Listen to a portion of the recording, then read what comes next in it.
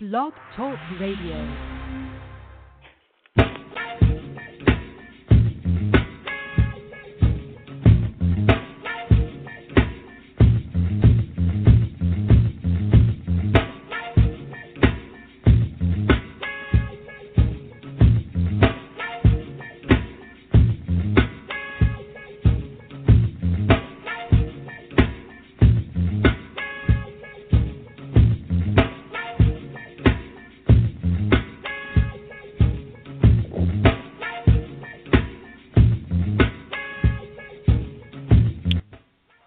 I want to thank everybody for another episode of Blog, for joining us for another episode of Blog.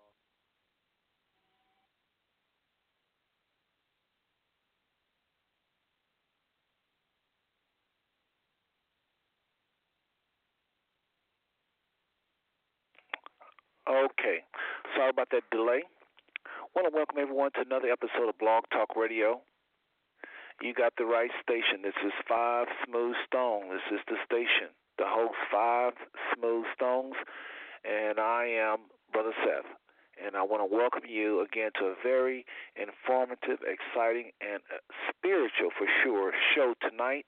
Tonight is a rerun. This is Seth. You are listening to me live, but I'm going to be playing a very popular rerun. And like I said, it's very informative, inspiring. I listen to it over and over myself, and according to the numbers, so does others. Some of you others really like the show that I did some time back about enlightenment on my travels. As a matter of fact, let me go ahead and read the show's description where everybody will know what's coming at you.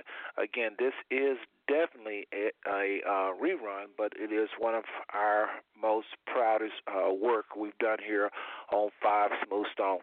So, earlier I put together this rerun, and this is what the show's description says. Enlightenment on my travels around the world. That's right, around the world. So, I went on to type, tonight, enlightenment on my travels.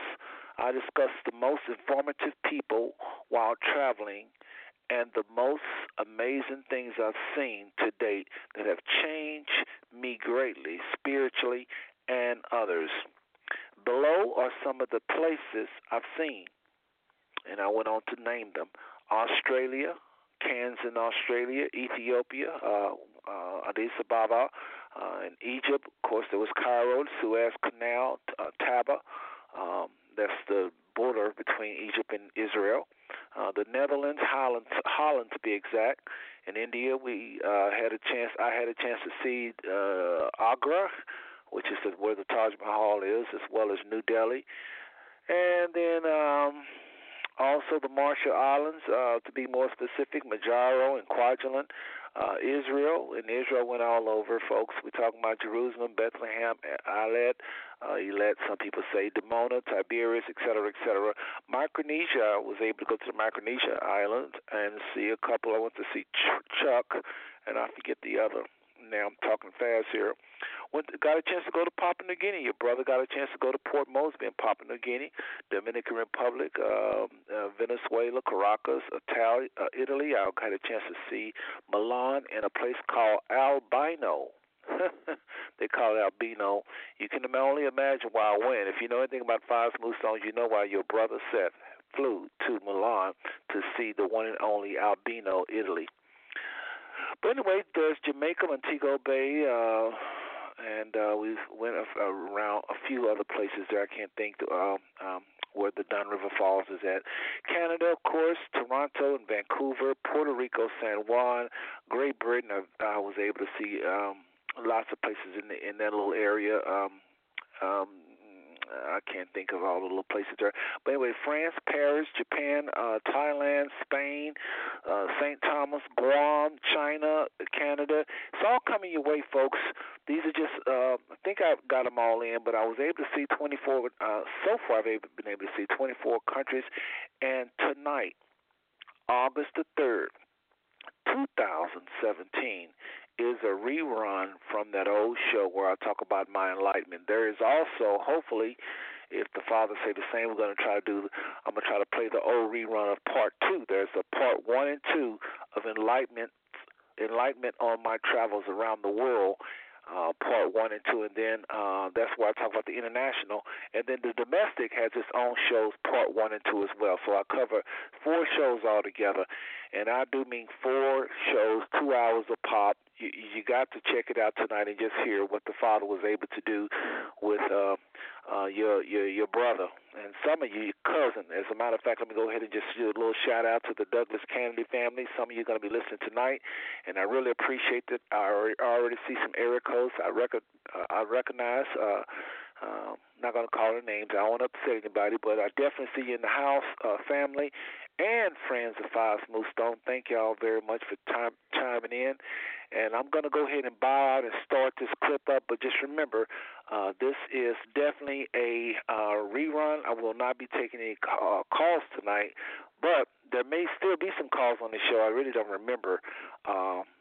I listened some time back, and I don't remember if there was any calls or not. But there may be some calls on this rerun, but just know, friends and family, Five Smooth Stone, tonight I will not be taking calls. Now, how this all started was I've always traveled, but there in 1980,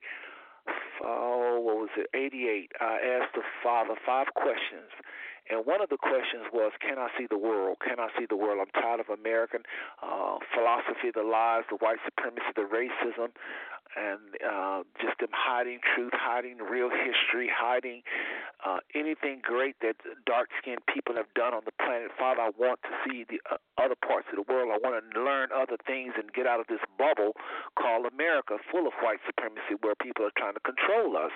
And I prayed this prayer, and there was 4 other questions I asked the Most High, and of course He definitely is a Father and knew my heart and knew that I really was seeking Him and really, really, really wanted to know His plan for my life and what was going on in the world. And many of you know about the 5 smooth stones, but I'm not going to get into it now because this is not the time for that. But those 5 questions that I asked eventually turned into 5 subjects I talk about all the time. I talk about everything, but I talk about these things the most.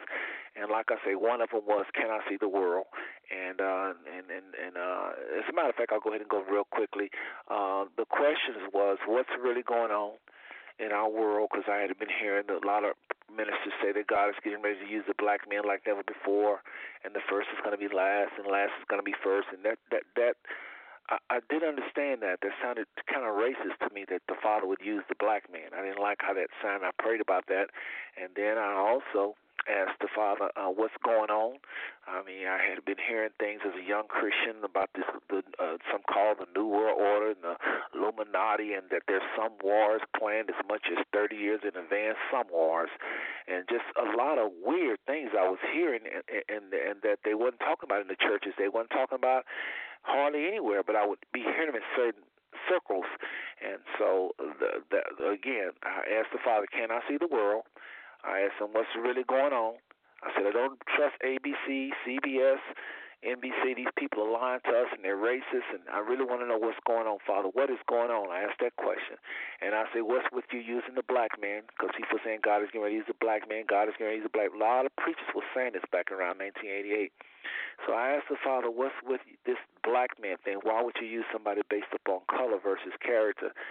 And also, I asked him, were there any blacks in the Bible? I kept hearing these people talk about how the Messiah was a dark-skinned man, and it didn't sit right with me. I mean, it sat right with me. I like hearing it, but it sounded racist because all my life I wasn't exposed to that.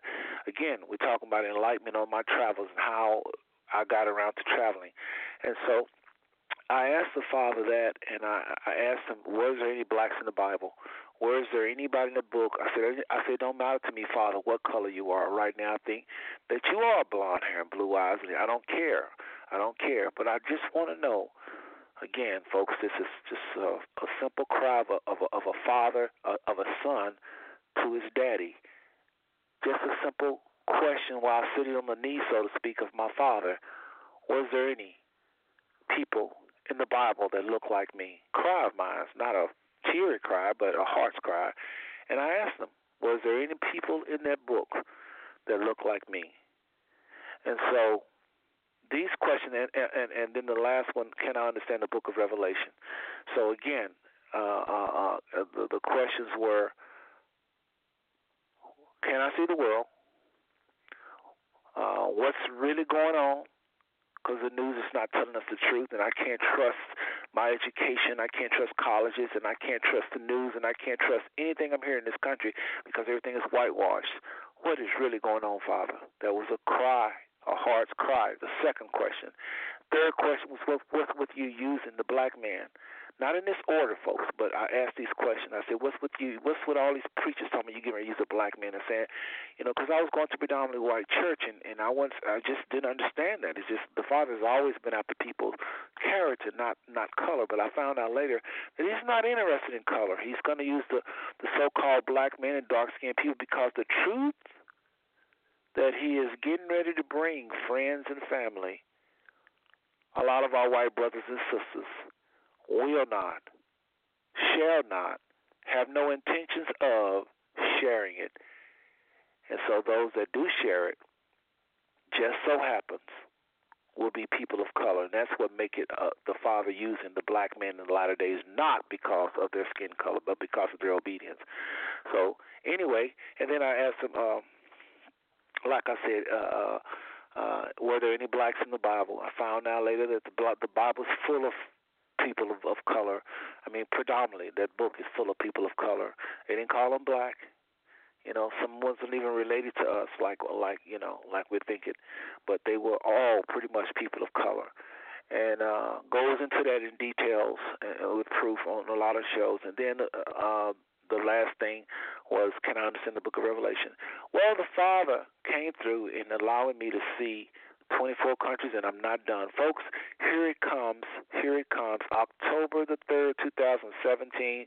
Here come the rerun of the Enlightenment on my travels around the world. Enjoy, and send me a email if you like it. My email is seth.m.turner, Seth, S-E-T-H, .m as in Mary, .turner at gmail. Let me know what y'all think.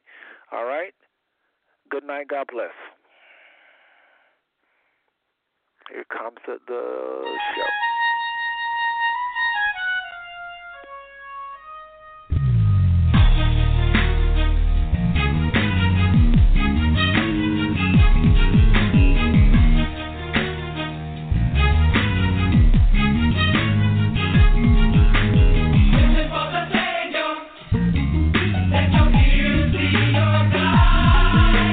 Listen for the Holy One. His word will bring you life.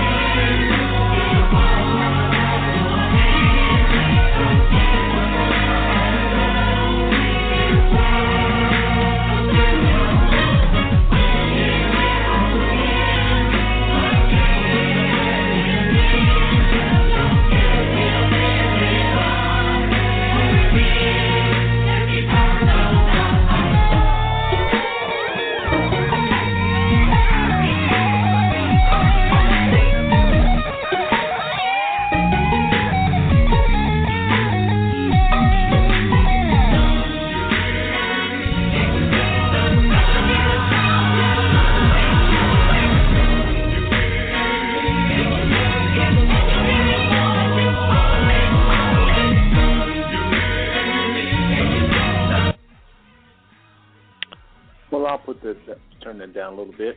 And just want to welcome everybody to another episode of Blog Talk Radio. This is your host, Bob Smooth Stone, this brother Seth. I'm so glad you chose to join us tonight on Tuesday night, and I'm looking for a very exciting time talking about my travels tonight. Very easy show for me, very easy show. Just letting how can I put this? Just tonight, I'm just gonna open up and just share some personal experiences on my travels with my friends, and just kind of let y'all know how this whole 5 smooth stones, these 5 messages that we talk about every single week, how they have been challenged, tested, even in some cases changed by not just people in the States and people around me, everyday people, relatives, that comes with just living, but also from people on my travels. So I haven't been everywhere, but the few places I've been, I must say they have been a blessing to be able to see the things that I've seen and experienced and have the experiences I've had. I often talk about the travels. As the names of where I've been is not the most exciting part of the trip. It's the people I met and the experiences and the things that I've saw, the timing of things. That's what's important. You can go around the world all you want, but you have got to. If you don't have these connections with certain people, you're just another person traveling. So I'm not saying I've had the greatest experience. I'm sure some of y'all have even had better experiences, and that's wonderful too. Let me know about them. Let's just talk tonight about the world, not just your neighborhood, not just your state, not just your country. But let's talk about tonight your traveling, where you've been, what you've seen outside of your backyard, and how they have influenced you. It's not just about me talking about tonight where I've been, okay? It's not about me talking about where I've been, but it's about me talking about the places I've been and how they have influenced me all over the world outside of the United States. So I'm looking forward to this show tonight. This show has been put off for probably as long as I've been on Blog Talk Radio. I've always said I want to talk about the places I've been, but I've been worried about people thinking that I'm trying to boast or not worried, but just I don't want to be perceived the wrong way. I don't think I've been that many places, to tell you the truth. I meet people all the time that has traveled the world and lived in other parts of the world for years, and I admire that more than getting on a plane going somewhere for a day or two or a week. So I'm grateful. I'm thankful. Again, it's not where you've been. It's whether the Most High went with you and whether or not He was, in fact, behind your enlightenment. Because just because you go across the waters and learn something don't mean it's true. So anyway, welcome again to Blog Talk Radio. This is your host, 5 Smooth Stone. I'm Brother Seth. I try to do this every Tuesday night and Thursday nights, Tuesday and Thursday night. So what I'm going to do at this point, folks, is just allow a few more people to come. I'm so thankful for those of you that are here early. Again, I'm so thankful for those of you that are here early. I'm not just saying that to be saying that, okay? You didn't have to stop by. You didn't have to spend time with us tonight. So I appreciate you. Don't ever think Brother Seth don't. I do. I appreciate you. So we'll be right back. I'm going to give a few more people that I'm expecting to show up time to get to the show. And in the meantime, I want you to just enjoy this little fun song, I guess I should say, real fun song. Check this out. I remember Earth, Wind, and Fire. You remember that group? They always put out hits. Check out this one. We'll be right back.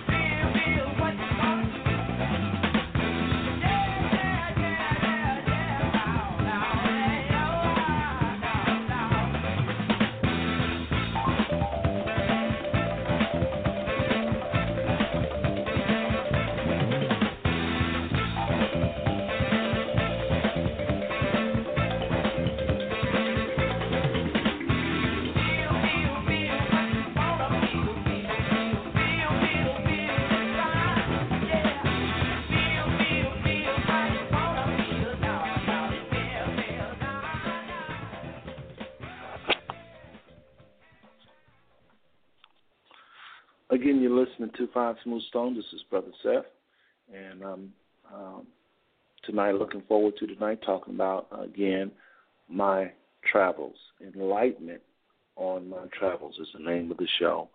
Enlightenment on my travels around the world is the title of the show. And again, tonight is not a boastful thing. I really don't think it's not that much to boast about, tell you the truth. Again, lots of people have traveled the world and seen a whole lot more than I've seen, but I do have a testimony just like anybody else. And we sometimes have got to not be doing what I've done the past, I don't know how many months I'll put this off just because I'm worried about not sounding like I'm, trying to say that if you don't travel, you don't know nothing or some whatever some of y'all might be thinking out there. I know some of y'all do think that, but tonight is the night. I finally decided to just share with my friends, those that been wanting to know anyway, and when you call me, some of y'all, I talk about this stuff anyway, so tonight I thought I'd do a 2-hour show on it where I'm just hitting this, that, and the other, just place after place after place after place that I've been, and what I feel was an inspirational moment on the trip, an enlightenment moment on the trip. Somebody that I feel like was put in my path by the Most High. Somebody that I feel took me someplace to see something that was life-changing. This is what this show is all about tonight. How's everybody doing? Hopefully everybody's well. I do mean that. I really wish that today you did the right thing. You didn't oppress anybody. Hopefully you didn't oppress anybody. If you did, hopefully you have repented in your heart, because truly you are going to reap everything that you've done against humanity. So hopefully tonight y'all loved on some people, shared the love of Christ. Those y'all that don't believe in Christ, hopefully that'll change. But hopefully you even as well shared love for people today. And tonight, again, I want everybody to take your pen out, tape recorders, because some of this stuff I'm going to be going fast, and I guarantee you, I'm going to tell you right now, I guarantee you, you're going to want me to repeat it, and I can't, because this is a live show. So if you record it, you can get a lot of this stuff. I'm going to mention a lot of things, a lot of people, and you can always Google it. I mean, you're listening on the phone, and that don't mean because you Google something is correct. I know that. That don't mean because you see it in Wikipedia, all the online preachers, as I call them, that don't mean that they're always right. But hopefully I'll give you enough information to research the things I talk about where you can go and to find enlightenment. First place I want to talk about that I've traveled to is India. And don't ask me why I pick India first, or just pick it first. I had read something before I went to India. In my research of India, before I go someplace, I always try to know as much about where I'm going than the people that live there. Well, I want to ask no questions, because that's where you can get in trouble talking to strangers. And so in my research of India, I heard something that I found to be very true once I got to India, and that was India will be an assault to your senses. India will be an assault to your senses. In other words, there is no place on the planet like India. And that was true. It's assault in a good way. I mean, to give you an idea of what I mean by assault on your senses, I found myself on the way to see the Taj Mahal in traffic. There was, now you know India don't have a lot of red lights like we do. These people are way behind in lots of part of India in technology. Way, way, way behind. I was at this light, and I looked on one side, and I saw an old BMW covered with dirt. Also, my right, if my memory served me right, it might have been on my left, was a goat carrying a cart full of something somebody was trying to sell. Behind that person was somebody with some animal pulling the cart. To my left was a car that was so little. I mean, you got to see those little tiny cars in India. There's millions of them, seem like. In other words, well, hold on, let me finish. And then in facing traffic coming towards me, literally there was somebody on an elephant. Literally there was somebody on an elephant walking to. The elephant was walking towards us, and this guy was working. This was just a job. He was just hauling something, and he had an elephant. To his right at the park, catty-corner to where I was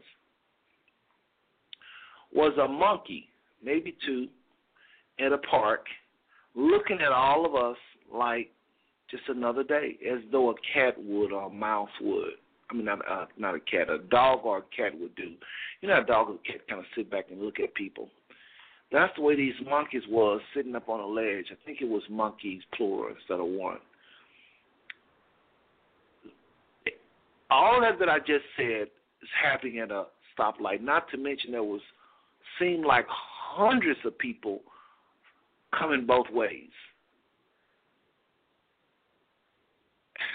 We had just left slow traffic because the cow was in the road taking his time. That was earlier. That's what I mean by an assault on your senses. I know I'm trying to break this down to y'all, but you got to see this with your eyes. There is nothing like India. I promise you. So that should give you an idea of what I mean by assault on your senses. You're just not going to find what I just said nowhere in the world. You can travel. Just thinking about this just tickles me because it is just amazing how these people, they're just so different. That's all I can say. But India is also the place where I look for a people called the Untouchables. The Untouchables. Why was Brother Seth looking for a people called the Untouchables? Because I suspect they are a lost tribe. And one of the things I did on my travels, not all of the things, but just one of the things, this is not everything I did on travel. I do like anybody else, I sightsee. But one of the things I do on my travel is I look for the lost tribes of Israel. It's just something that I just can't shake ever since I found out that the people in Israel are not the true, authentic Jews or the true Israelites. That's a whole nother topic. But I began to start traveling, looking for these people because Moses said very clear in Deuteronomy 28, the book of Deuteronomy 28, verse 46, that there will be certain blessings upon this nation called Israel or the Jews, certain unique blessings if they obey as a nation, and certain unique curses if they disobey as a nation. So if one want to know who are the true Israelites, all you have to do is look at the blessings or the curses in Deuteronomy and look for any nation that's living out the blessings or the curses. I take those scriptures to heart. There is no other way to identify the lost tribes of Israel except what Moses said was going to be upon them. And in verse 46, like I said earlier, he said that it was going to be upon them, but he went on to say forever. So these blessings, if they obey, is going to be upon them forever. The blessings, and they're unique, specific blessings that every nation can't say, oh, we go through that. It's unique blessings that's to be upon Israel if they obey as a nation.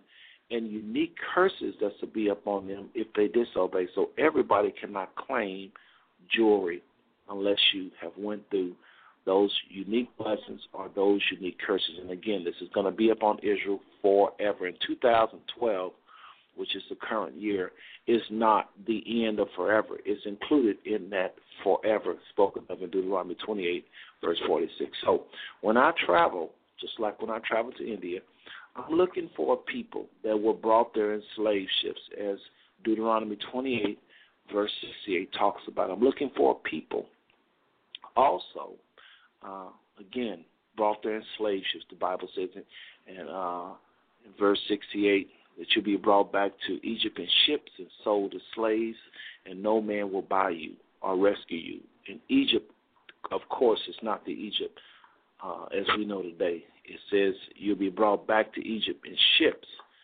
And we all know that Israel was to be scattered throughout the four corners of the earth.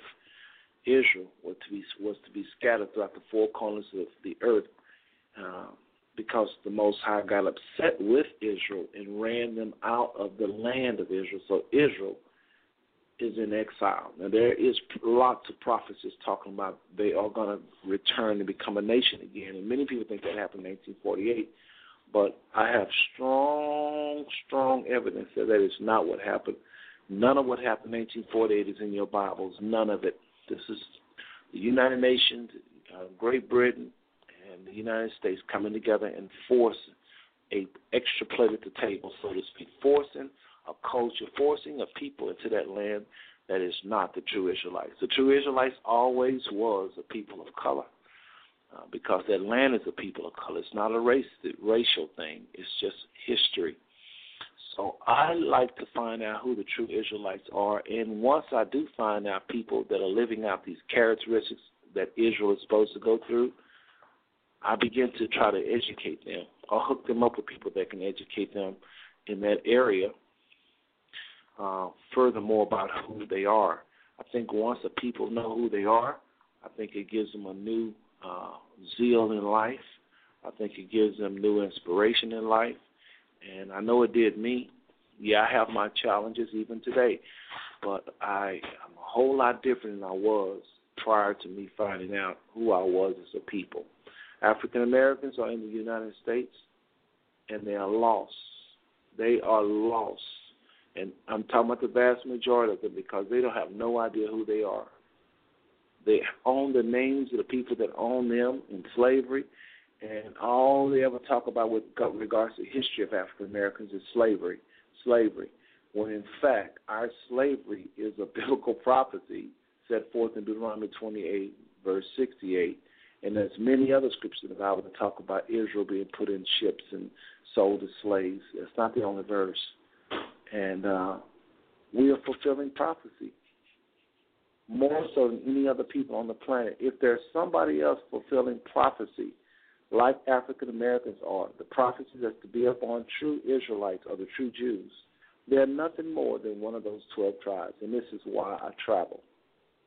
While I'm at it, let me go ahead and name some of the places I've been, and you can get an idea of what I mean when I say world travel, because some people may say, well, that don't mean it's because you went to India, you've been all over the world.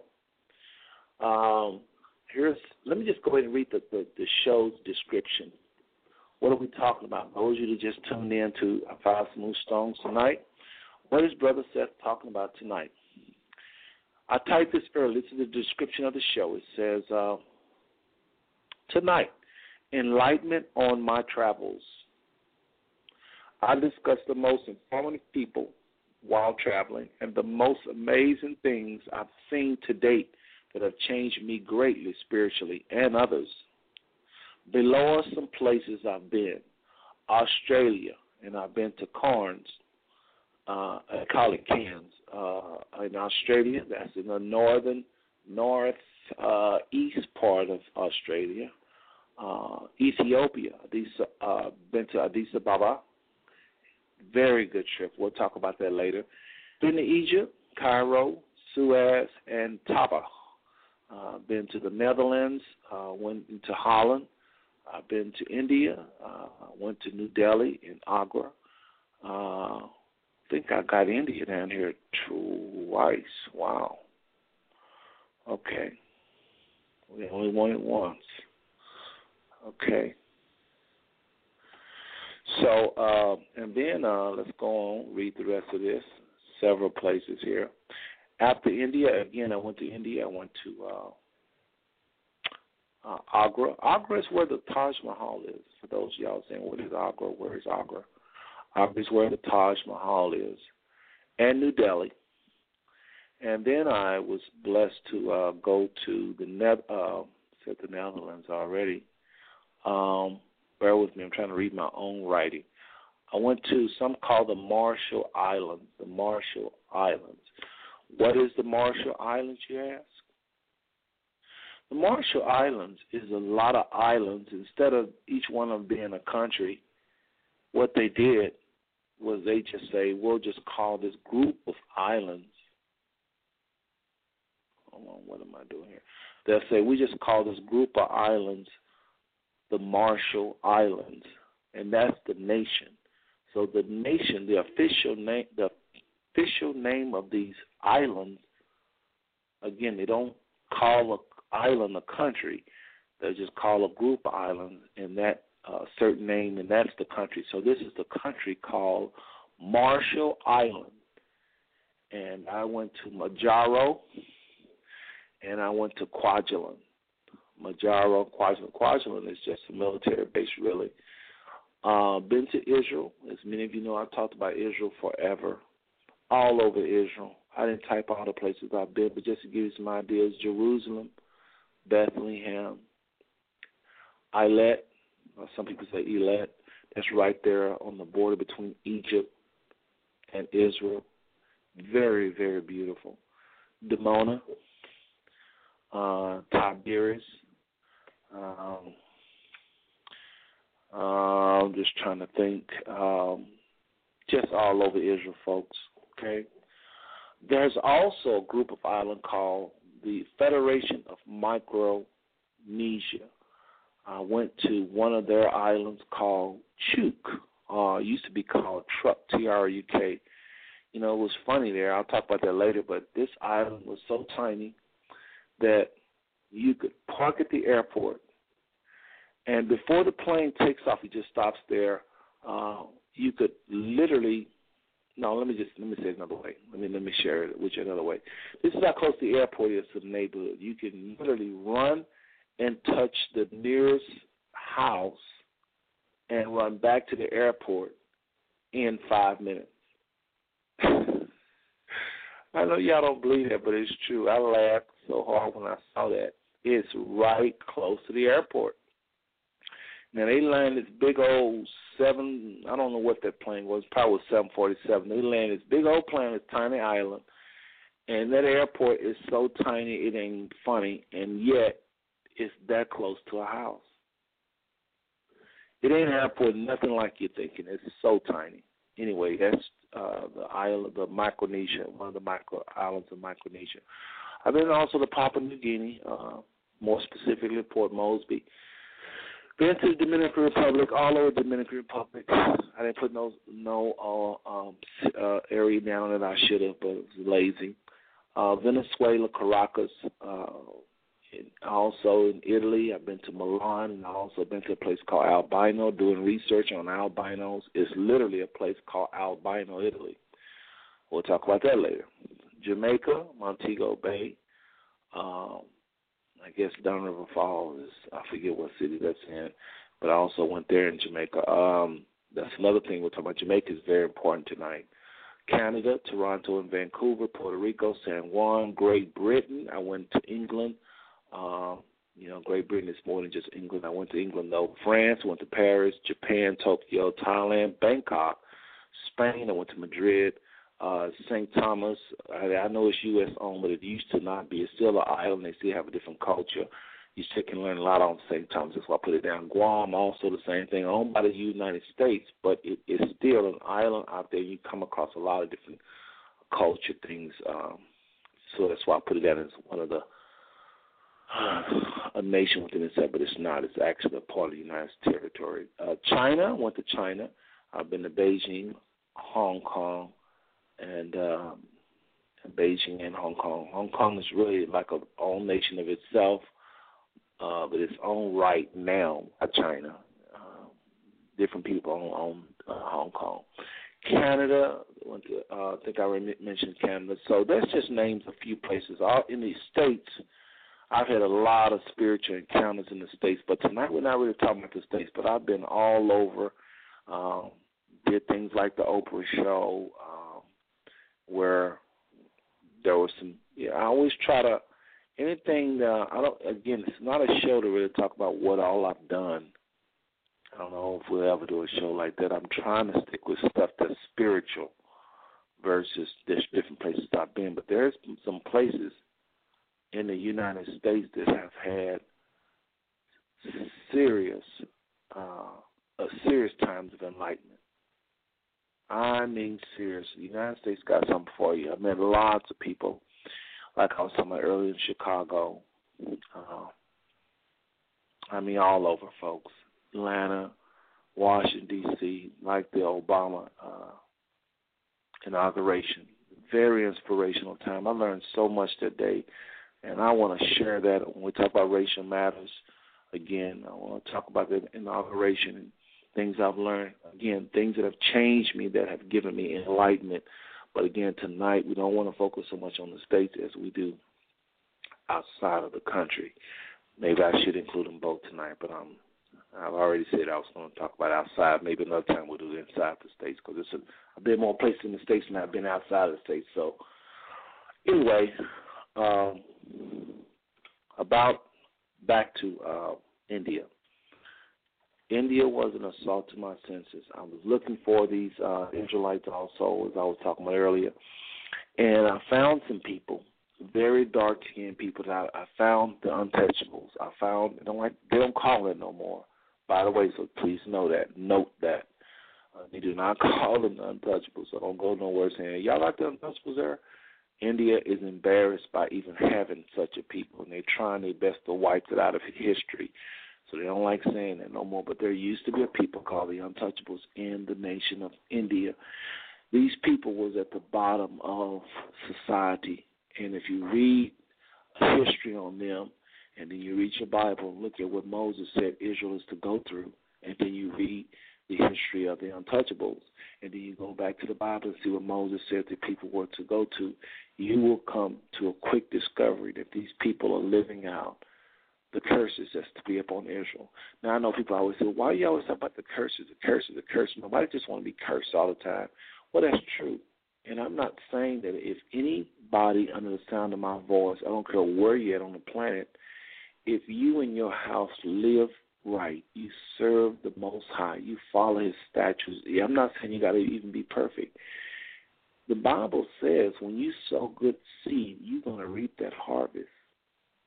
So if you're one of those people that have done nothing but right by your fellow brothers and sisters, and you don't like Brother Seth or anybody telling you that, your nation is cursed, or you don't want to be associated with a curse in no way, I understand that.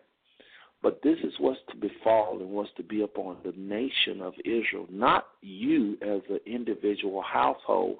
I'm talking about folks that are African American, that are your foreparents have lived out these curses. They were brought here on slave ships. The Bible says you have young men, but you want to enjoy them because they'll be taken into captivity. And you living that out. Or maybe your cousins is living this out because, again, we're all connected. Okay? The Bible says you are betrothed a wife or betrothed a wife, but another nation will come and lie with her. It even says this nation comes from the north. Okay? The Bible says you work all the days of your life. You won't enjoy your labor. You won't. The Bible says you will not be able to rise as a nation. You can do all kinds of things. You can try to vote your way out of it. You can try to spend your money a certain kind of way collectively as a whole, as a people. Try to have a black this, a black bank, a black whatever. Won't work. You will not be able to rise as a nation. Isn't that one of the great wonders of the United States, how African Americans are not able to pull themselves up by their own bootstrap? They can make people like Bill Gates wealthy. They can make a lot of people wealthy. They're very good workers. They can make anybody filthy rich. But when they try to come together, these same intelligent people try to come together to do something for themselves, it just can't happen. It just don't seem to be able to happen. And we see other people coming over and doing it like it's nothing to it. The scripture says Israel, whoever they are, wherever they are, would not be able to come together without the Father. Other nations can be godless, and they can do it, but not Israel. Why? Why would the Most High put that on such a people? Because he opened up the Red Sea for these people. He did things for these people that he did not do for other people. Amos, the book of Amos, in the Bible, the book of Amos, chapter 3, verse 2, says it like this. Of all the nations of the earth, you have I known. Therefore, I will punish you for all your transgressions. What does that mean? Israel was different than other nations because they had the God of the heavens personally guiding them around. He raised them up, a mighty nation out of Egypt, and he showed his face.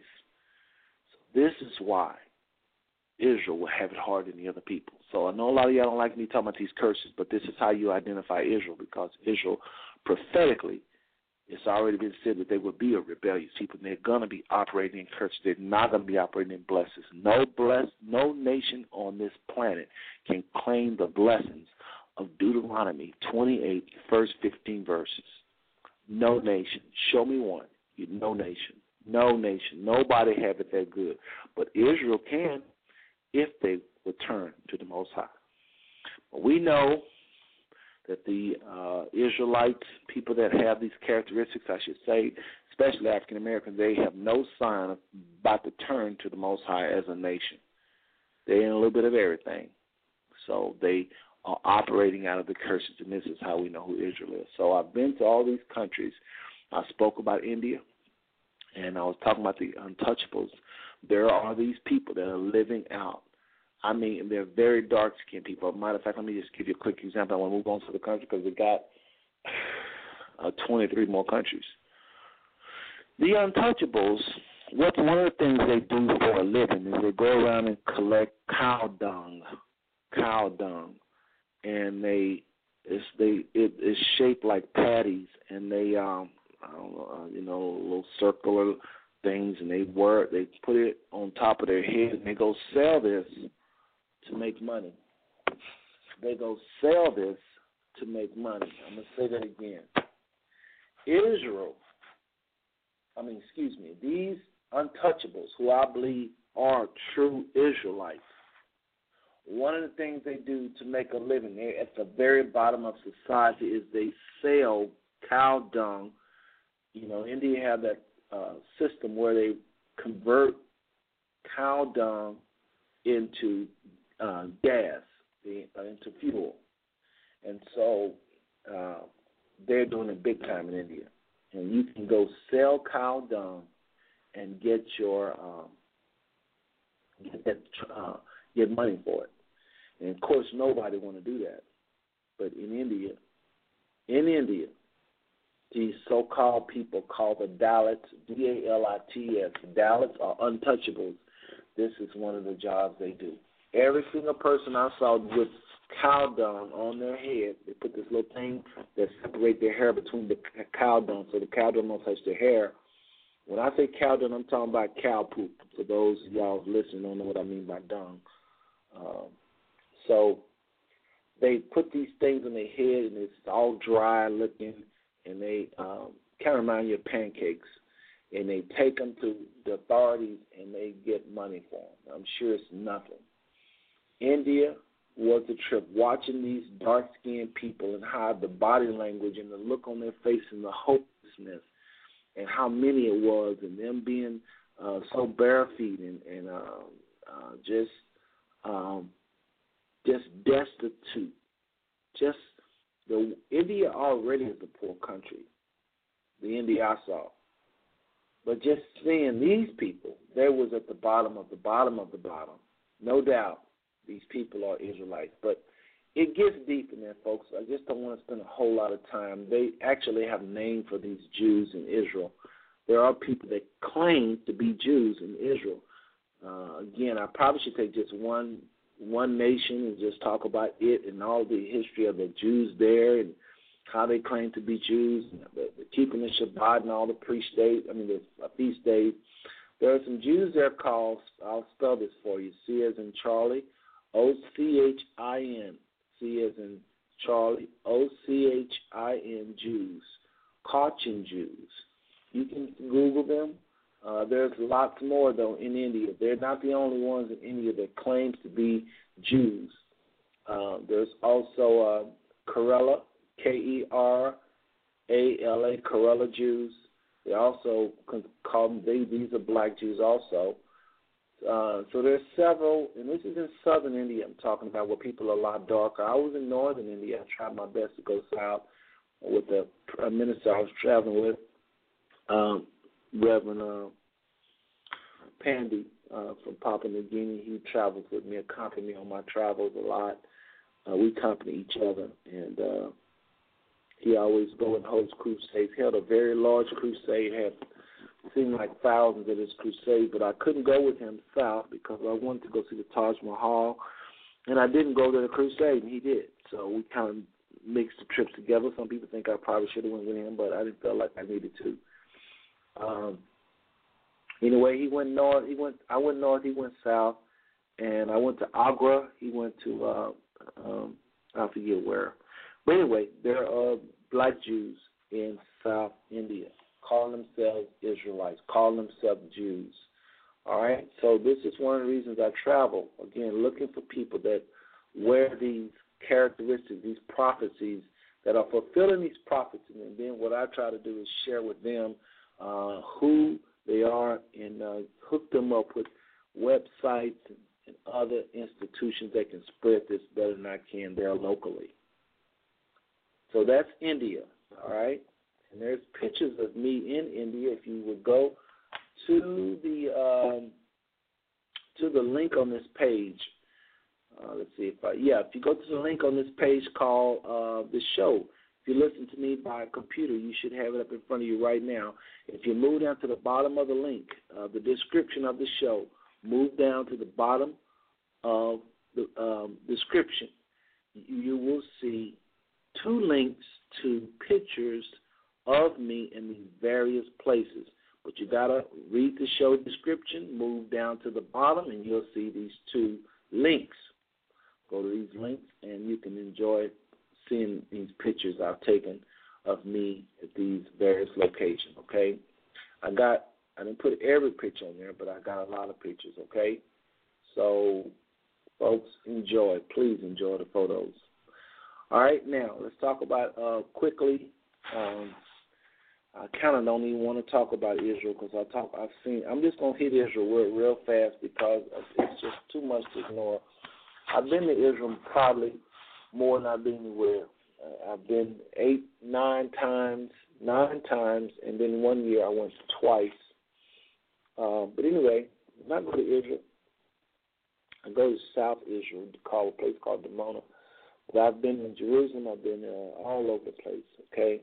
Bethlehem, South Israel, North Israel. I haven't been to the Gaza Strip because it's not safe, but I've been all the other places seem like in Israel, all of the hot spots, all of the places that everybody seems to want to go when they tour that land.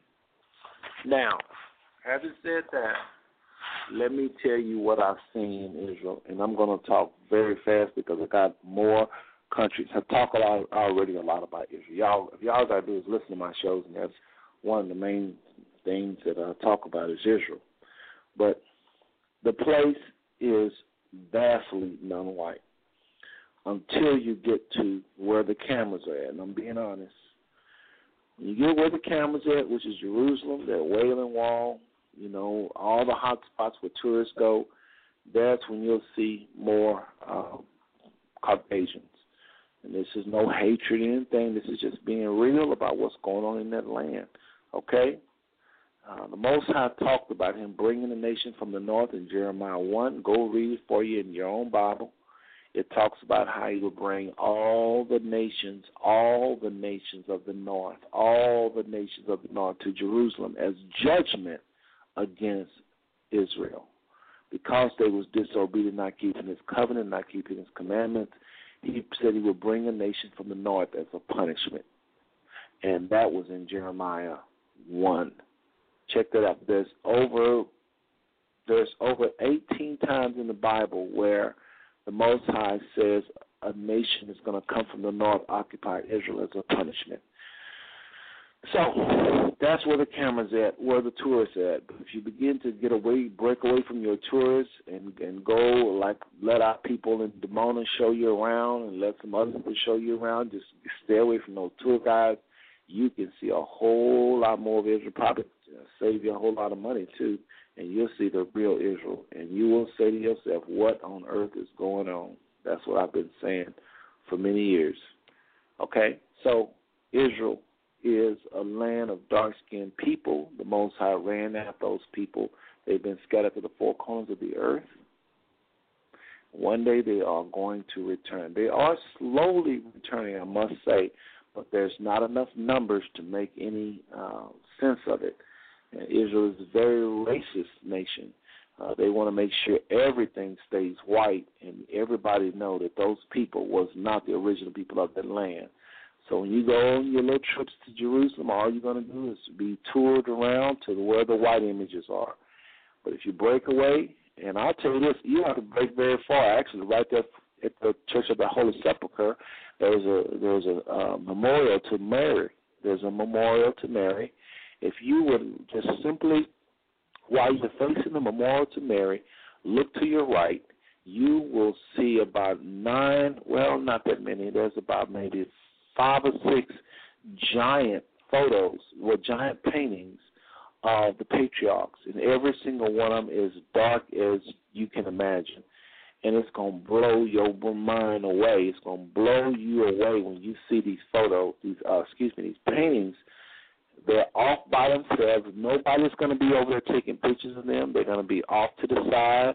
And you're going to ask yourself this question: why are these gigantic photos so close to one of the holiest shrines in the world? Why are they there? Why are these pictures of Moses and Abraham? Dark, very dark-skinned people. Why? Why are they in the Church of the Holy Sepulchre? So all I'm saying is the truth is often stranger than fiction. So we went there, and our tour guide made sure we saw those photos. Those are, again, paintings. And he explained to us what he felt was going on. So, again, when you go to the Church of the Holy Sepulchre, please don't forget to look to your extreme right of the, just as you're walking into that area where they're honoring Mary. If you keep walking around, because there's only one way to come in. You come in where the slab is at, you make a left right there at the slab, and you go all the way around to your left, to where you see the memorial to Mary. If you keep on going around, you will see these photos that you cannot miss them. And you will ask yourself, my goodness, what is going on? That's Israel. Moving right along, I want to talk about Ethiopia, my travels to Ethiopia. Ethiopia is profound. It's one of the most profound places I've ever been on the planet. Nothing will I ever see probably coming close to Ethiopia, what I saw there. Ethiopia, the scripture says, will be as Israel. Again, I'm not trying to take this to a Bible study, but we can go there. Some of y'all really want to know. But it says Ethiopia will be as Israel. Ethiopia will be as Israel. Ethiopia will be as Israel. In other words, lots of people will journey up to Ethiopia versus journey up to Israel. Holy men I'm talking about. But let me break this down a little closer. Queen of Sheba, which is called Makeda. Sheba is now known as Ethiopia.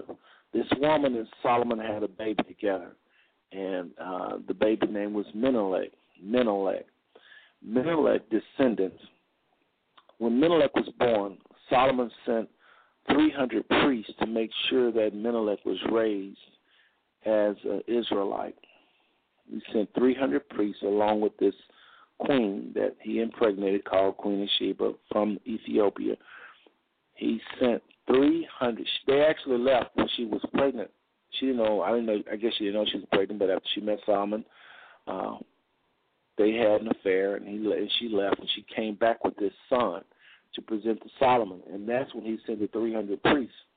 Now, those people, those priests, are Menelik descendants, are all throughout Ethiopia. Not everybody in Ethiopia is from the tribe of, from the descendant of Menelik, but lots of them are. And one of the most popular persons on the planet that the planet ever seen, name was Haile Selassie, who was a direct descendant of Menelik.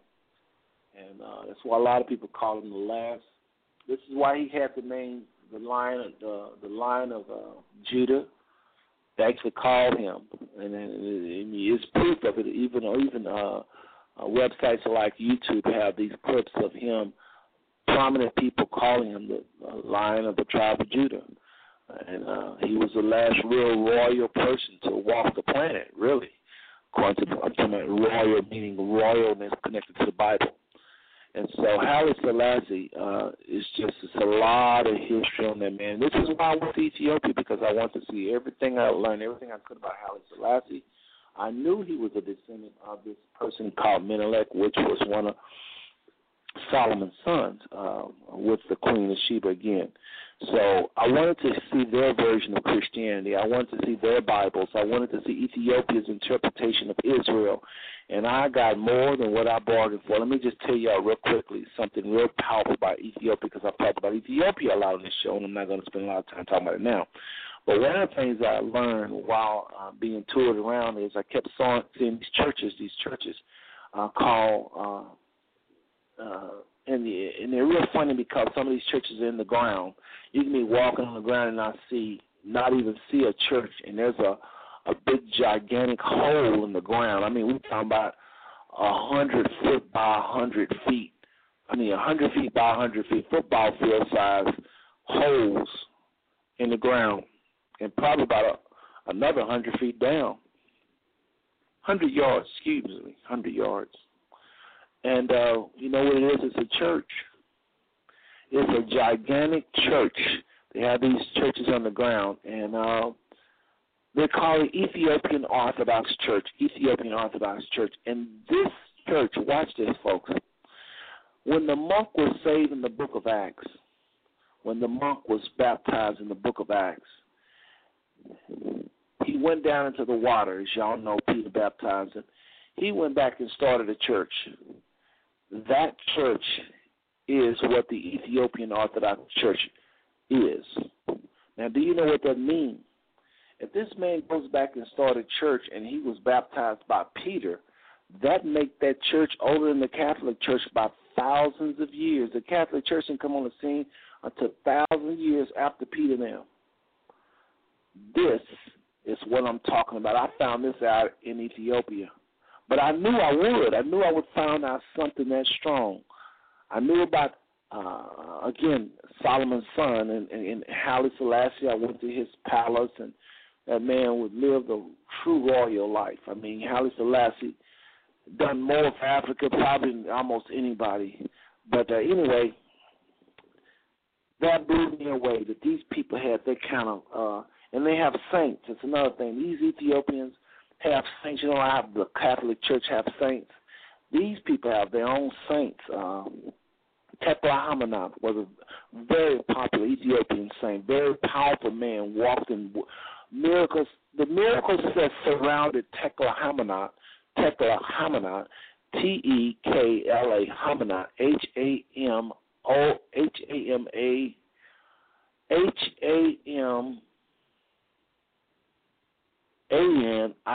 I believe, Hamanat. Tekla Hamanat was a saint. And this man has so many miracles that surrounded him, so many, you hear so many, he almost sound like Superman. I'm being real. I'm being very honest with you. It makes you almost, you kind of like say, man, I don't believe this stuff because it just sounds unreal. things that he did. He fasted often. He had miracles. He would stand on one leg and pray because, he didn't want to, for concentration's sake. Tekel Hamana did lots of things that was just out of the box, totally out of the box priest. And, again, he's the Ethiopian thinking.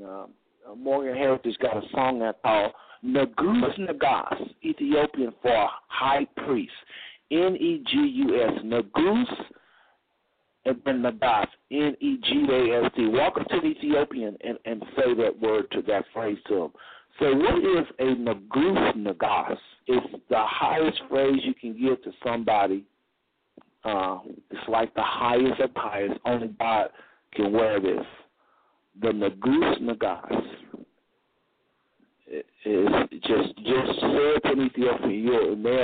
You won't ever forget their response. But anyway, there's a song by Morgan Harris called Negus Nagas, talking about the whole lineage thing. Anyway, Ethiopia, I cannot. When I got out of the airplane in Addis Ababa, and I saw all these Ethiopians walking, y'all will never see nothing like this. I'm not going to say what you no more do. I shouldn't say that. I bet you most people would never see this. I looked up the street, and all these Ethiopians, because they walk. A lot of people walk. There's not a whole lot of cars. I mean, there's cars everywhere. But a lot of people, for whatever reason, don't have cars. And I saw thousands of people walking. But that wasn't the mystery. What was shocking was the way they was dressed. They looked just like biblical times. Like a robe kind of attire. And most of them wore white. They're very spiritual people in Ethiopia. Very strict. It's like the whole nation is a church. It's really weird. I mean, in a good way. And I look as far as my eye can see all these people walking with these white, and I say, man, this looks nothing but like the Israelites. I mean, we're just talking about a regular day. We're not talking about no convention. We ain't talking about no marches. We're talking about folks just every day. You just look for thousands. Far as your eye can see, people walking in this long street. I can't remember, but it's not too far from the airport because I want to be in that area. And I was staying at this hotel, and, I'm going to put some of these pictures online. I put several of them. That's another thing. Folks, don't forget to go to the show description. Click on the two links inside of the show description at the very bottom, and it'll take you to my website. Some pictures are there, and it'll take you to Facebook. Some pictures are there, and you will be able to see some of these photos I'm talking about. Ethiopia changed my life. That good gentleman, when he told me that these churches are coming, basically predated Catholicism by thousands of years, I was done. But you got to go to the Ethiopian Museum. I'm not doing this no justice because I'm trying to move on to other countries, but I knew that the Ethiopian Museum was another place I had to get to. And I did get there, and I'm telling y'all, let me just give y'all an example of what I saw at the Ethiopian Museum. This is crazy. I'm at the Ethiopian Museum, right? And I see all of these black girls and black men, boys, helping animals. I mean, tending to animals. I've never, ever seen this in my entire life on no PBS channels or nothing. And you need to see how beautiful these people were. You see, normally on TV they show you all these Ethiopians looking like they're hungry and dying of. But these was healthy, good-looking kids caring for camels. They had pet camels and pet elephants, and I saw this one girl. I said, "Man, I did take a picture, but my pictures are everywhere. But I'm gonna find that picture and try to put it online. The way she was tending to this creature, it's like she been knowing it forever. It's like closer than her brother." And it was that blew me away, the body language of these people while they was talking to these animals on these photos, it looked like they was talking to them anyway, but how they would oftentimes be ran up against them. And this is just regular Ethiopian photos. This is not no art. This is not somebody drew. This is a photo of people just hanging out with their animals, and I thought it was crazy. One other thing that happened to me that was funny, when I first got there, I asked people, where are the Ethiopians with the big, I don't laugh, this is a true story. I said, where are the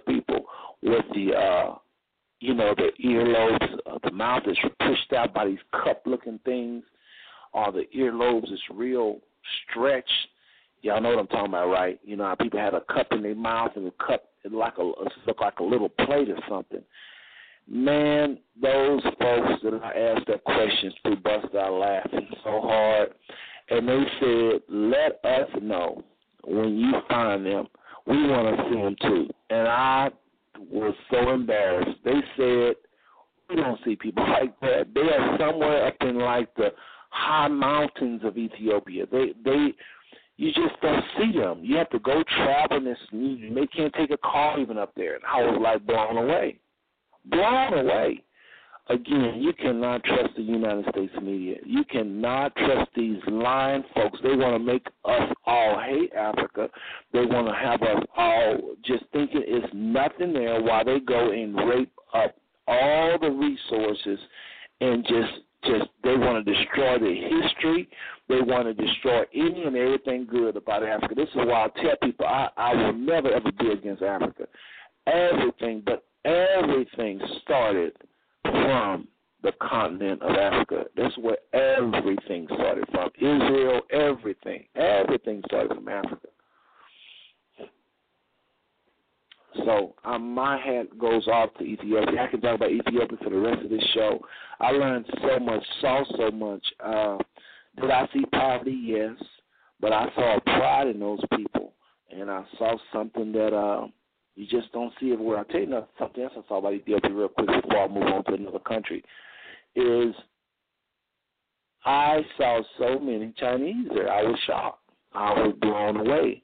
The Chinese and the European is trying their best to just take their country and exploit them every which way they can. I've got this one photo, and it is on Facebook, where I was standing by some trees, and I was blown away by all these trees that were destroyed, and I asked somebody, what happened to these trees? Why is there all these, seem like thousands of acres of trees just cut down? They said, well, it's for the meat. It's for the West. All this is cut down that goes to the West. And I was blown away. You see, for our way of life, we are what they call deforestation. I think if I'm saying it right. We're doing this all over Africa, cutting down thousands and thousands of trees, and this is causing all kind of pain, problems with farmers, and, you know, they say you need trees for a billion different reasons. And anyway, that was a photo I got. I don't want to get too deep on that. I'm just saying, y'all know what's going on with that. And another thing, I went down to the Hilton Inn, just to see what was going on, being nosy. I saw Hilton Inn, and that was something I was familiar with. So I walked to the Hilton, and my dog, that's where everybody white was. It seemed like everybody that goes to Ethiopia. It's like I went back to Omaha somewhere. I mean, it was all white. There were black people that ran the hotel, obviously. But, I mean, that place had hundreds of white people.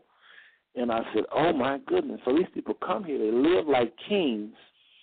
They make all these deals, and they rape up this land, and then they go back, and they never really see the people. And I'm sure they get out. I'm not saying they don't ever see the people. But what I'm trying to say is, when you know it, they would be at the Hyatt.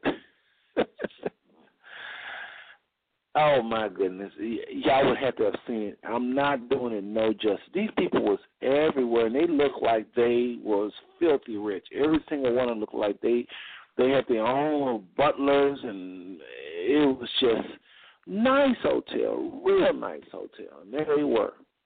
My goodness. You can't judge. A lot of them probably is there to try to help Ethiopia, but I don't know. Y'all know. I do know. I ain't getting into it, though. Ethiopia. Let me jump on Australia. Do something a little different. We'll talk about Australia. You know, Australia has some people called the Aborigines. Y'all have got to do some research on the Aborigines. These people have been fighting for justice and equality and civil rights so long, and they have just gotten a break. I think about 10 years ago, something major happened there. I was reading up on it not too long ago. just can't recall everything. But when I went to Australia, I went to a place called Cairns or Cairns. Depends on who you ask if you pronounce it different ways. And it's northeast Australia. I saw people, and I'm not exaggerating, dressed as nice as anybody you're going to see at any mall. That's the way most people dress. Now, in the middle of these people being dressed like this, imagine people walk around, hair halfway combed, no shoes on, and just like beggars, but they're not really beggars. They're not standing around begging. They're just walking around and, you know, I didn't see them really begging, but they just was an eyesore. They definitely was an eyesore in this society. These people are called the Aborigines or Aboriginals, again, depending on who you ask. These people are the native Australians. Trace their history, a lot of them, and you will see a common thread with the prophecies that's to be upon Israel. Aborigines, Aboriginals, check their history. Don't trust me. Don't believe me. I'm subject to say anything, right? Some of y'all think that. That's not true, but I will not lie to y'all. When I begin to research people, just because people have it hard and they go through pain, don't mean they're Israel or don't mean they're a Jew. Just because you're suffering and your people suffer, that don't mean you make you a Jew. You've got to go through certain types of calamities, certain types of things, and it has to be as a nation. You try to come together, you can't. The Bible says Israel will not be able to come together and rebuild unless the Most High is their center. Again, you have children, but you want to enjoy them because they'll be taken to captivity, especially your men. It says you have sons, but you want to be able to enjoy them, they'll be taken to captivity. Work all the days of your life, want to enjoy your labor. Build houses for others, but you won't stay in them. This is what the nation of so-called African Americans went through. And there's lots more prophetic curses and blessings that's to be upon Israel.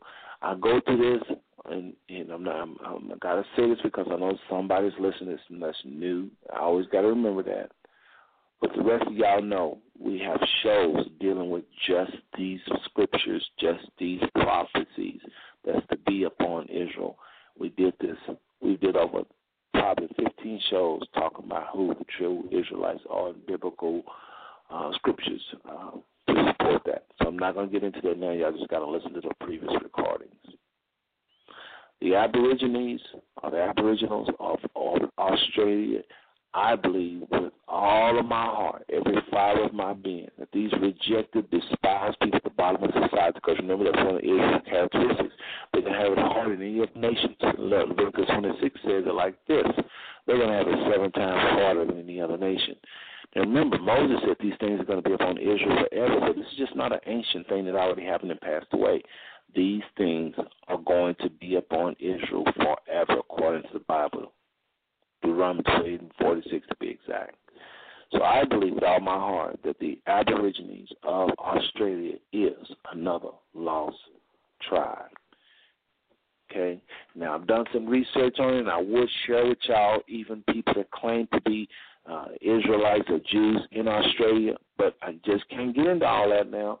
I'm just letting y'all know they're there. Do research on them. Type in the word Aborigines, type in the word Black Jews, Australia, and you see what you come up with. And if you do study, if you do it the way I'm saying it and really be diligent about it, you're going to find them there. They're all over. These Jews or these Israelites, people claiming to be Israelites that have these characteristics are all over the planet. The Bible says he scattered Israel to all nations. Now, not the 200 nations they have today, because there's really only 70 nations that the Most High acknowledged in, I think it's Genesis 10. So there's only 70 locations these people have been scattered to. That's Ethiopia. That is Australia. Now, let's talk about another place. Papua New Guinea. Papua New Guinea. No, I mentioned Papua New Guinea also on the show, but I'm going to hit it again quickly because it's so doggone important. Papua New Guinea is right above Australia. Since I'm dealing with Australia, I'm going to do it right above it. Papua New Guinea is the only place on the planet where a lot of people have yet to even see the first white man. Can you imagine that? I know you can't. They have yet. I'm just messing with you. Just teasing y'all. But for real. I mean, even the Learning Channel had them on. Not the Learning Channel, but the can't think of History Channel. Papua New Guinea, they actually showed a video of them seeing this one tribe anyway, seeing this white man for the first time, and it was amazing. I recorded the show and had my kids to watch it because I wanted them to see that here are people that have never, ever seen white skin. We live in America, and we think it's so many white people, and I'm talking about y'all, again, those y'all know me, I believe that there ain't even no such thing as white people or black people. We're just one race of people, one people, and I don't even believe in the race concept. We're one people with different degrees of melanin, period, end of story. We're all the same. But they've never seen people without pigmentation. Never seen it. Well, Papua New Guinea, I'm traveling with a minister by the name of Reverend Pandy, who is from Papua New Guinea. Check him out on my Facebook. Go to my Facebook page, type in my friends, and then do a scan for Pandy, and you'll see his family. This is all legitimate stuff. I'm not making up none of this. Reverend Pandy said that we keep all of the law. We keep all of the law. He said, Brother Seth, we don't keep the law like you think we keep the law. We keep the law like they did back in the biblical time. Folks, we're talking about people that live like people did back in the time. He's talking about it's a place called Highland. It's in the Highlands, Now, okay, well, I'm thinking what he said. Not Port Moresby, that's the main capital of Papua New Guinea. But Reverend Pandy is from the Highlands. And he says up there, it's just not many people go up there. And he says that's where you see a lot of practice of what the Jews actually do. Now, again, here some people are right outside Australia. And I believe that slave ships brought these people to that island. Now, keep in mind, there's dark-skinned people all throughout the Pacific.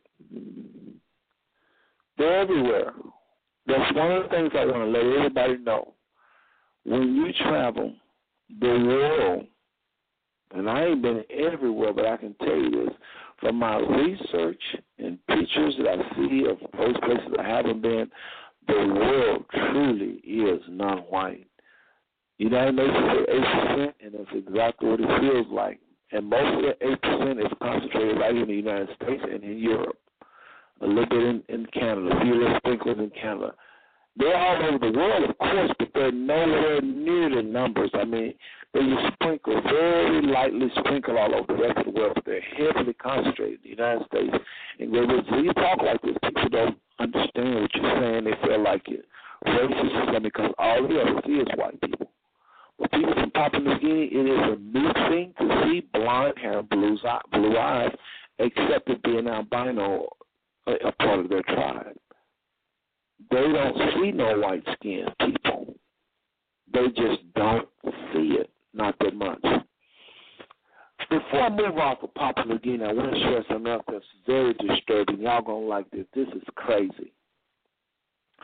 I'm in Papua New Guinea, minding my own business. And the Most High, I thank him for this experience. All this changed me. This is going to change some of you just hearing this. And I promise you, this is the truth. So help me, Father. I promise you, I would never lie to y'all about something like this. It's going to sound like it when I tell you this. I was minding my own business. And I was staying outside the United States Embassy, the U.S. Embassy, right there in Port Moresby. And You know, that's the U.S. Embassy, and if you walk in any U.S. Embassy, I've been in several, it's like going back home.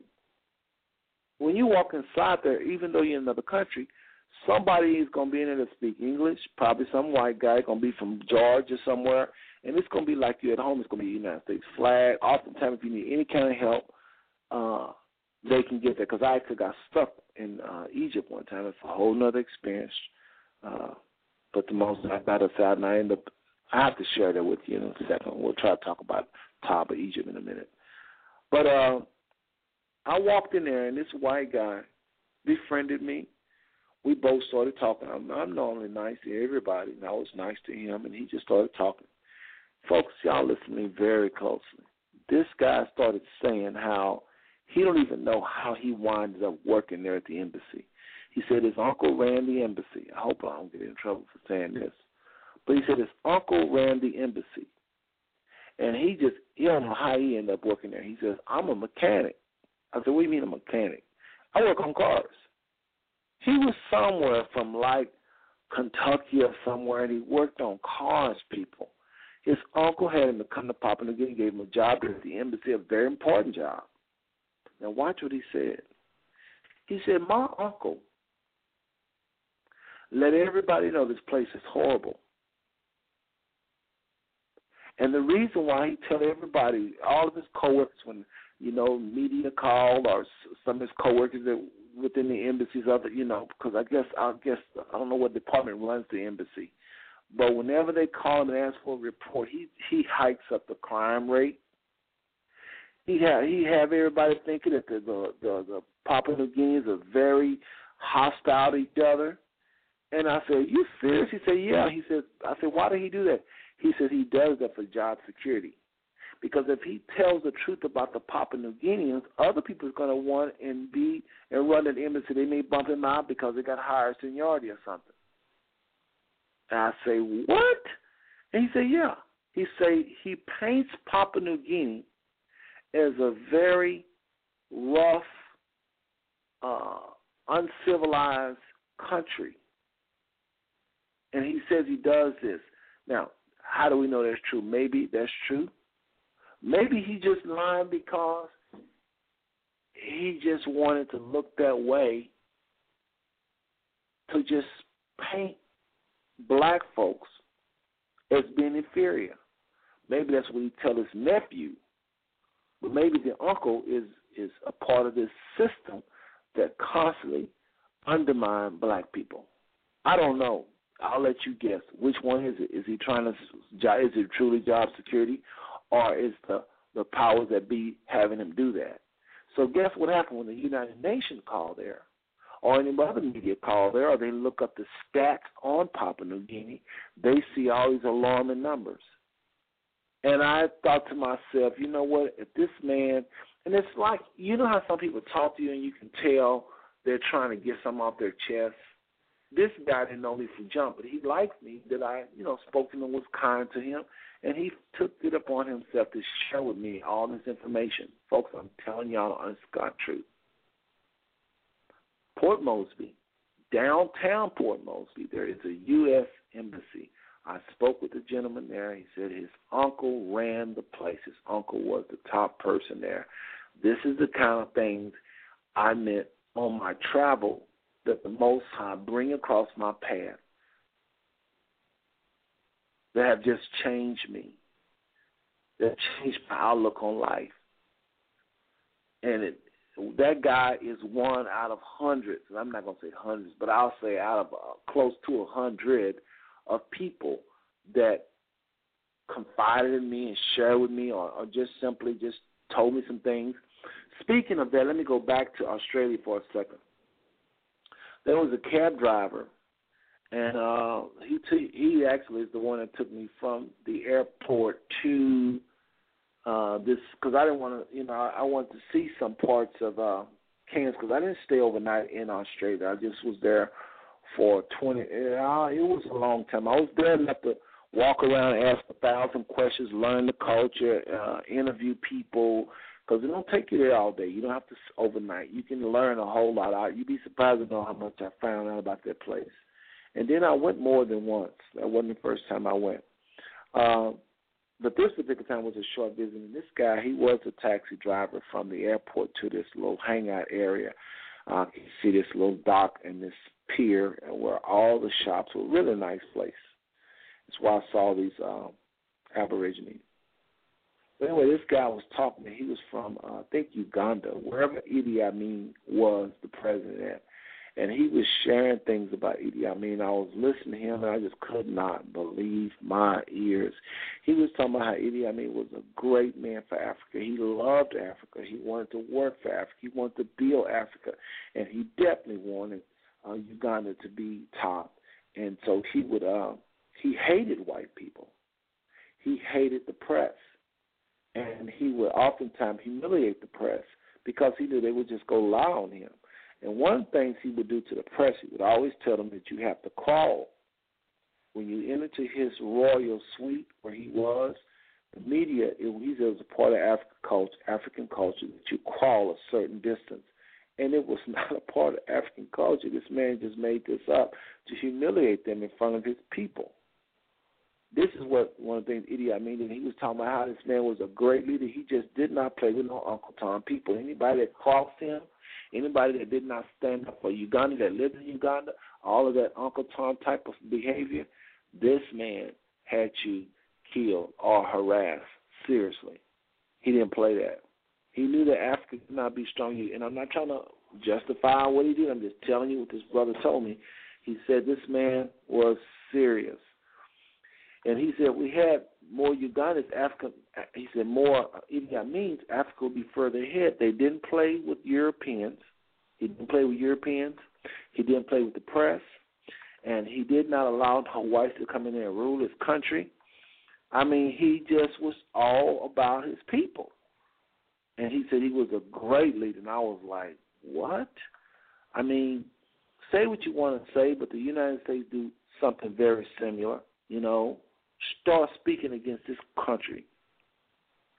Start trying to undermine this country. Be a spy and go spy against this country and see what they do to you. So, I mean, I understood it. And a lot of women listening to me right now probably think I'm cuckoo because Idi Amin is known as one of the most vicious, corrupt leaders supposedly of Africa. They are, notice they always say that about all African leaders. They're corrupt, they're corrupt, they're corrupt. Everybody can't be corrupt in Africa. But I found out why they say that. They say that because they cannot ever have African Americans and other ethnic groups across the world looking favorably at the motherland. Because if India take a liking to Africa, or China take a liking to Africa and start respecting them as human beings, start trying to do business with them, not only will Africa rise, but it could mean the demise of the United States because we live, our government, not me, not you, but our government live off the exploitation of the African resources. Y'all know that. So that gives you an idea, Idi Amin. One of the Ugandans broke that down to me, and I'm still shocked by his comment. But again, Most High bring people just like this. It's not the brother says travel here and travel there. It's who I met. These people are really saying some things. I know I'm spending a lot of time and not getting past, but let me just move on a little faster. Jamaica. I'm going to go through this real fast. Jamaica. Jamaica is the one that put Haile Selassie on the map. They're the ones that talk a lot about a lot of the great things he did. The Jamaicans won't let Haile Selassie die, and they've talked about how he defeated the Italians. Did y'all know that? That Haile Selassie army was getting their butts whooped. Italy,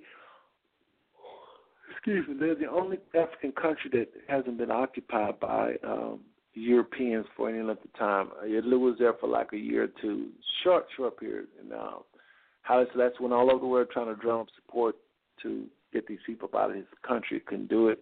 Came back, called his people on a fast, and the nation of Ethiopia went on a fast. That's when they went into these churches built on the ground. And guess what? They defeated the Italians. They defeated the Italians Some people say they had some little help by some people. I forget who it was like kind of like UN. But the vast majority of that army was people with rocks, bow and arrows, sticks. This is what defeated. And so with the bulk of the Ethiopian army, again, I heard there was some UN peacekeepers, some UN soldiers or something like that. I don't know if they even called them UN. They wasn't NATO. It was something. I think it was UN soldiers that supposedly helped them for a little bit. But, folks, the vast majority of that nation, of that army, was farmers. And they defeated the Italians, which had a serious superior armor. So, anyway, you can't leave Ethiopia. So much history. But anyway, I was talking about Jamaica. Jamaica actually is the one that pushed this whole thing about the Israelites, probably more so than anybody on the planet. They constantly keep it before everybody who the real Israelites are. Jamaicans are very strong, even though I think it was a tragedy when they started to justify Rastafarianism, begin to justify smoking weed. I think when they did that, people just threw them away, threw the baby out with the bathwater. But the truth of the matter is these people have some strong proof about who Israel is, and they sing about it all the time. They've been doing it for thousands of years, hundreds of years, it seems like. It ain't been hundreds, but it's been a while. Jamaica. How can you forget Jamaica? No other country on the planet pushes the issue of blacks being the Israelites more so than the Rastafarians. No, there is nobody else. There is no denomination. There is nobody, nowhere, anywhere. And one of the things that the Rastafarians constantly say is Haile Selassie is the one that brought all this to the forefront. Now, some people say, oh, no, we had a bunch of people in the United States saying we was Israelites, blah, blah, blah. But the Rastafarians promise us, they swear that Haile Selassie was the one that brought a lot of the information about the African Americans are. He didn't call them African Americans back then, but he said the blacks in America is Judah. That comes from the mouth of the one and only Haile Selassie. So I haven't really researched that because it doesn't really have that much weight to me if you did do it either way. But that is what lots and lots and lots of Rastafarians say. And some of them go as far as him to say that he is deity. But a lot of them don't believe I don't think they believe he is Jah. I don't think they believe he is Jah. We call the Father, they call Jah. You know, the Bible does say call his name Jah. That's where they get that from. But y'all know there wasn't no J in the Hebrew language that would make his name Yah. But anyway, the Rastafarians, Jamaica. I've been there, enjoyed going there, enjoyed the history. You can get so much information. If you go to Jamaica, see the Rastafarians, and just let them educate you. You're not going to believe everything they believe. You might not believe in smoking weed and all this stuff. Herb is good for the body. You know, they kind of use that scripture, I think, too much. But if you just subtract the weed from their culture, there are some very strong teachings of it. Rastafarians ain't no joke. I just can't say it enough. They ain't no joke. And so, anyway, I've been to Jamaica. Went to Montego Bay, Dunn River Falls, in the area. Okay, Puerto Rico was a pass-through. I've been there many times, never really stayed. Dominican Republic, my goodness, this is where the first church was. Columbus, the first church in America, the Americas, North America and South America, is in Dominican Republic. Lots of history in the Dominican Republic. As y'all know that a lot of our people in Dominican is brainwashed because the French came through there and mixed with a lot of those Africans and the French mixture. Louis Jr. Gates did a real powerful show. Just type in Louis Jr. Gates and Dominican Republic, and yeah, I know you'll bring it up. Louis Jr. Gates and the Dominican Republic, and you'll pull up his research he did on the Dominican, how they're beautiful. They're beautiful. I have never, ever seen no place with that many beautiful women, ever, nowhere, ever. Even Brazil cannot touch the Dominican Republic because Brazil has fast food. There are women eating all kind of stuff, and they got fat people down there. I'm talking about, if you talk about some 130, 120, 150, no more than 150-pound women on the whole island. Never seen nothing like the Dominican Republic.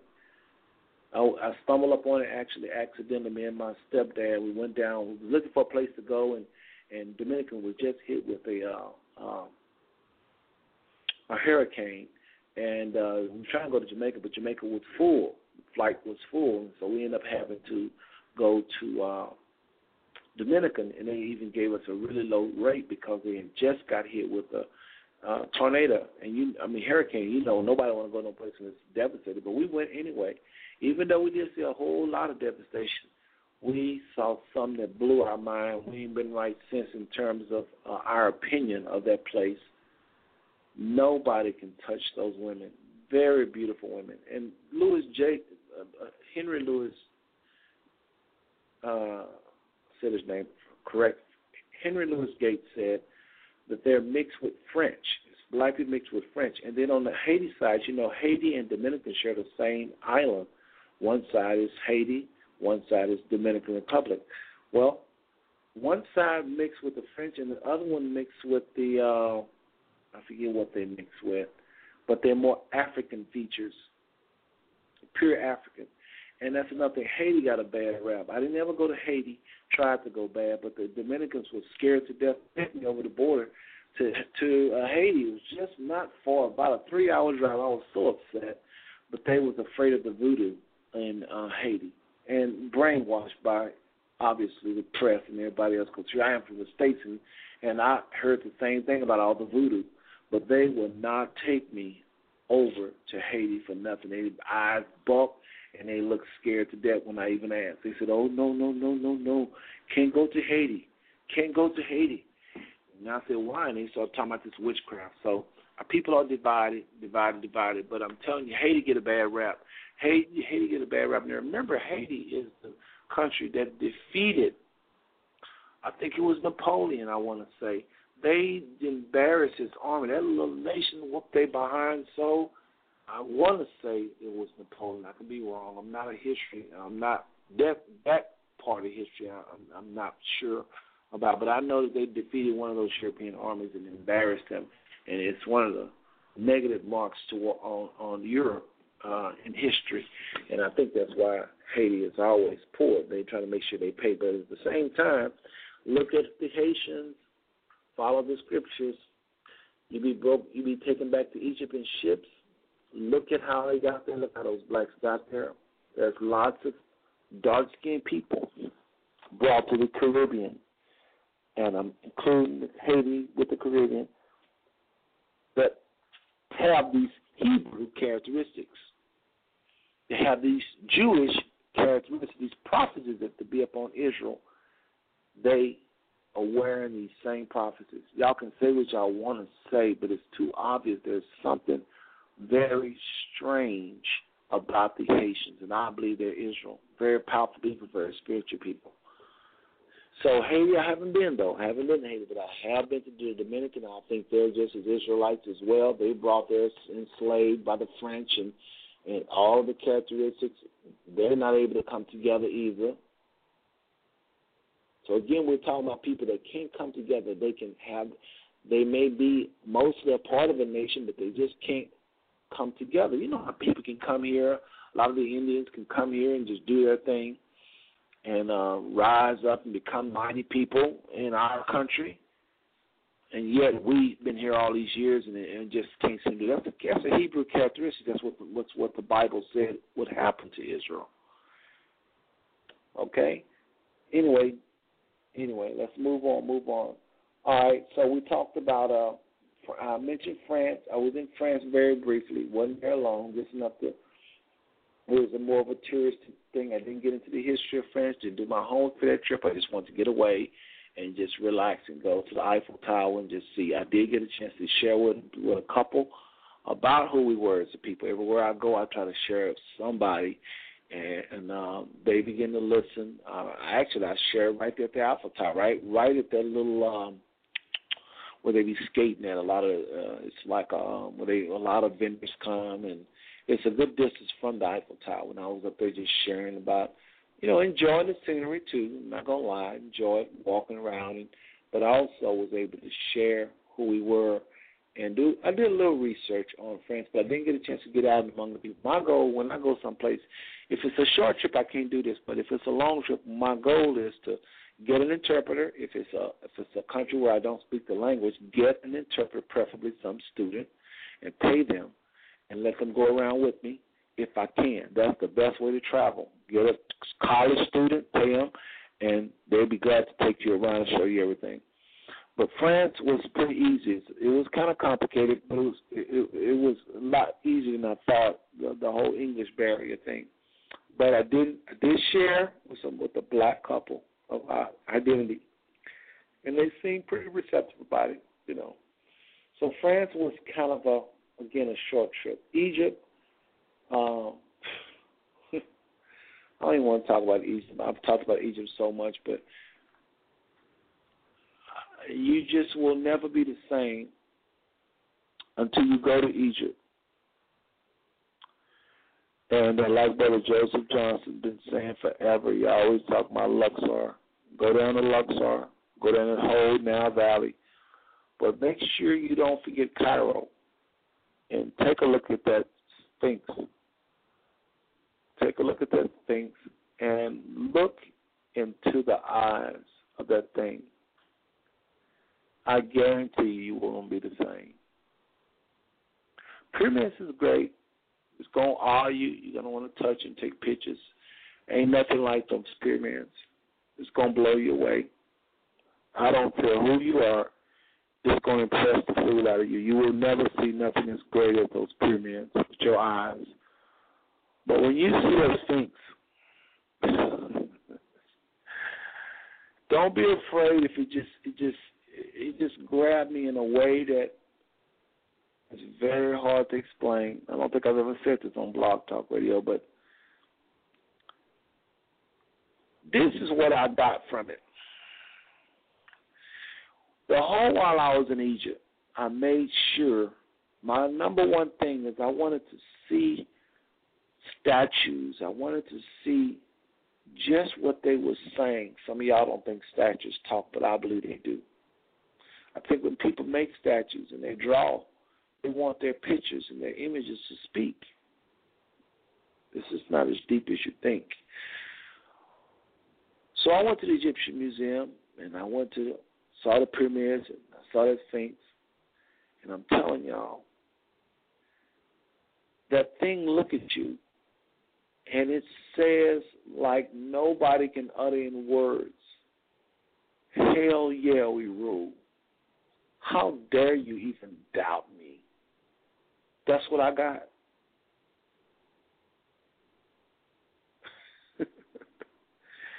I can't even say it. The only way I can think of it is hell yeah, but it was stronger than hell yeah. It was a look of confidence. But I'm going to tell you when you really can see it. Go online and go to the Egyptian Museum. Cairo Museum, it ain't but one, the big museum there.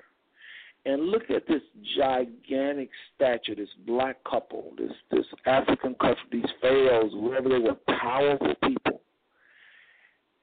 When I went to see this statue, I was as tall as the toe of the statue. You know, like the baby toe or the big toe. I'm 5'11", 6 foot almost. I was as tall as the toe. So you get an idea how big the statue was, right? You got to back up and keep backing up and keep backing up to see the top, the front, the face of this couple. And they're looking like that same message. Hell yeah, we rule. We were never servants. I don't even know if arrogance is the word. I don't even know what you say about people like that. I don't even know if people on the planet is that confident about anything, white or black. I don't know if I've ever met anybody that confident. That's what I got out of Egypt. I got what I went there for. I've never seen one statue out of all the little thousands of statues I've seen in Egypt. Not one of their heads is bowed looking down. Go online and look up statues of Egypt. You'll never see a person in there with their head down. It's almost like it's disrespectful or it's something. It's like giving somebody the finger or something to lower their head. Their head is always looking in your eye or looking up higher.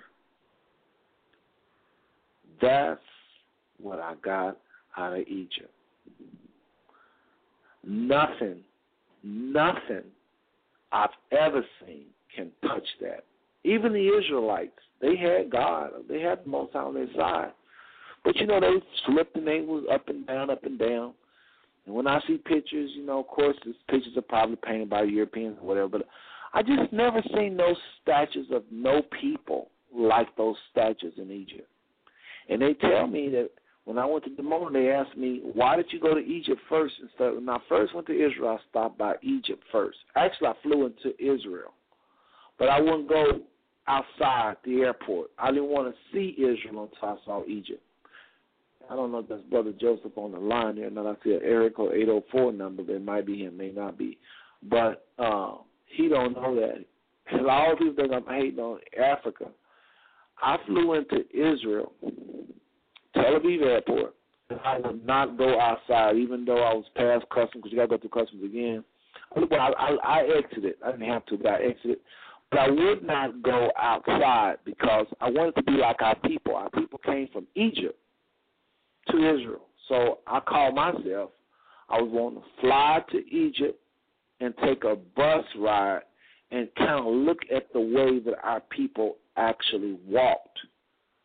Because if you take a bus from Egypt to Israel, it's probably about an 8-hour drive, something like that, 6-hour drive, something like that. You're going to see, that bus is going to possibly go the route of the Israelites. Some kind of way it's going to hit that route. We went to the Suez Canal. That was an experience. It was at night, but it still was interesting to know that I was going through the Suez Canal. And so that was my thing. I didn't want to see Israel first. I wanted to see Egypt first, and then I wanted to, because I knew I couldn't walk to Israel like our foreparents, so I just wanted to take a bus ride and reminisce, and I did. Very spiritual, powerful trip. Speaking of Egypt, I got stuck in Egypt when I told the people at that Taba is the border between Egypt and Israel. When I told them who I was going to see, they did not like that. Told them I was going to Israel to see the people in Dimona. They knew who they were, and the guy denied me. So I was devastated. Here I am. And that's another thing. I'm going too fast. When I began to walk, I took a bus. Like I told you, I took a bus from Egypt over to the Taba border. And then from the Taba, I was supposed to take a short little bus up to South Israel. This was at night. So I remember I met a guy. Y'all listen to me. This is powerful. You got to listen to me. You're going to like this. I met a guy while I'm getting ready for my bus ride from Egypt. I enjoyed Egypt, saw the pyramids, and on my way to Israel. And this guy come out of nowhere. Again, here's somebody the Most High put in my path. Watch this. He says to me, he's talking. He says, I say, yeah, I'm about to go over to Taba, and then I'm going to take a taxi from there to the bus station. A bus, wherever they got from Taba to the bus station, and then from the bus station I go on to South Israel, Dimona. And so he said, well, remember, he just said, well, okay, all right, just remember, when you get to the gate, they're at the what do they call that? The place where you, not the embassy, but, no, I can't think. The border there, he said, just give the guy money. Don't forget to give the guy money. I didn't think nothing of that. I just said, I already know what to do, sir. I already researched. Okay, I hear you, but nice thing. You don't have to help me. I know. I mean, I wasn't rude. I just said, thank you, appreciate it. But in the back of my mind, I'm saying, okay, I already did all this. I know my homework. I know what I'm doing. So everybody started watching this. It's like the Super Bowl was on. Y'all watch me. Go with me on this. This is deep. Again, this is how the Most High take care of me. And those are on the phone lines. You probably got about 10 minutes before this line going to cut off. Or those are on the phone lines. On the internet. You got to call at 760-283-0838 so you won't get cut off, okay? Very important. So watch what happens, folks. We get on the bus, and we're heading from Taba. Somewhere in Egypt, wasn't Taba. It was from somewhere in Egypt. Cairo, taking a bus from Cairo to Taba. That's what was happening. And when I get to Taba, it's going to be a border thing I got to go, and that's when he said, get it, got money. So anyway, on the bus ride, people started, getting off at different places. The bus was full, it seemed like about 50 people on the bus. And as we was getting closer and closer to the border, people started getting fewer and fewer and fewer. And so after a while, it got to be like, maybe 15 people. I got a little concerned, but nothing really, because it was dark, and people was jumping off, and once in a while he'd go two more. Then it got down to like 10 people. And I was getting a little more concerned because I didn't want to be anywhere by myself, I just thought that whole bus was going down to Taba, to this, to this border where we can get a taxi, or I thought they was going to Israel. But no, these people was going home. They was on this bus from Cairo going to Taba. They was going home. They just lived right down the border. They just lived there. I'm thinking, okay, it's a border. Y'all must be going to Israel. No. They live outside of Cairo, right on that border. Anyway, we got all the way to the border, and it was like two people, maybe about 3 stops before the border. It was like 2 people left on that bus, and I was nervous.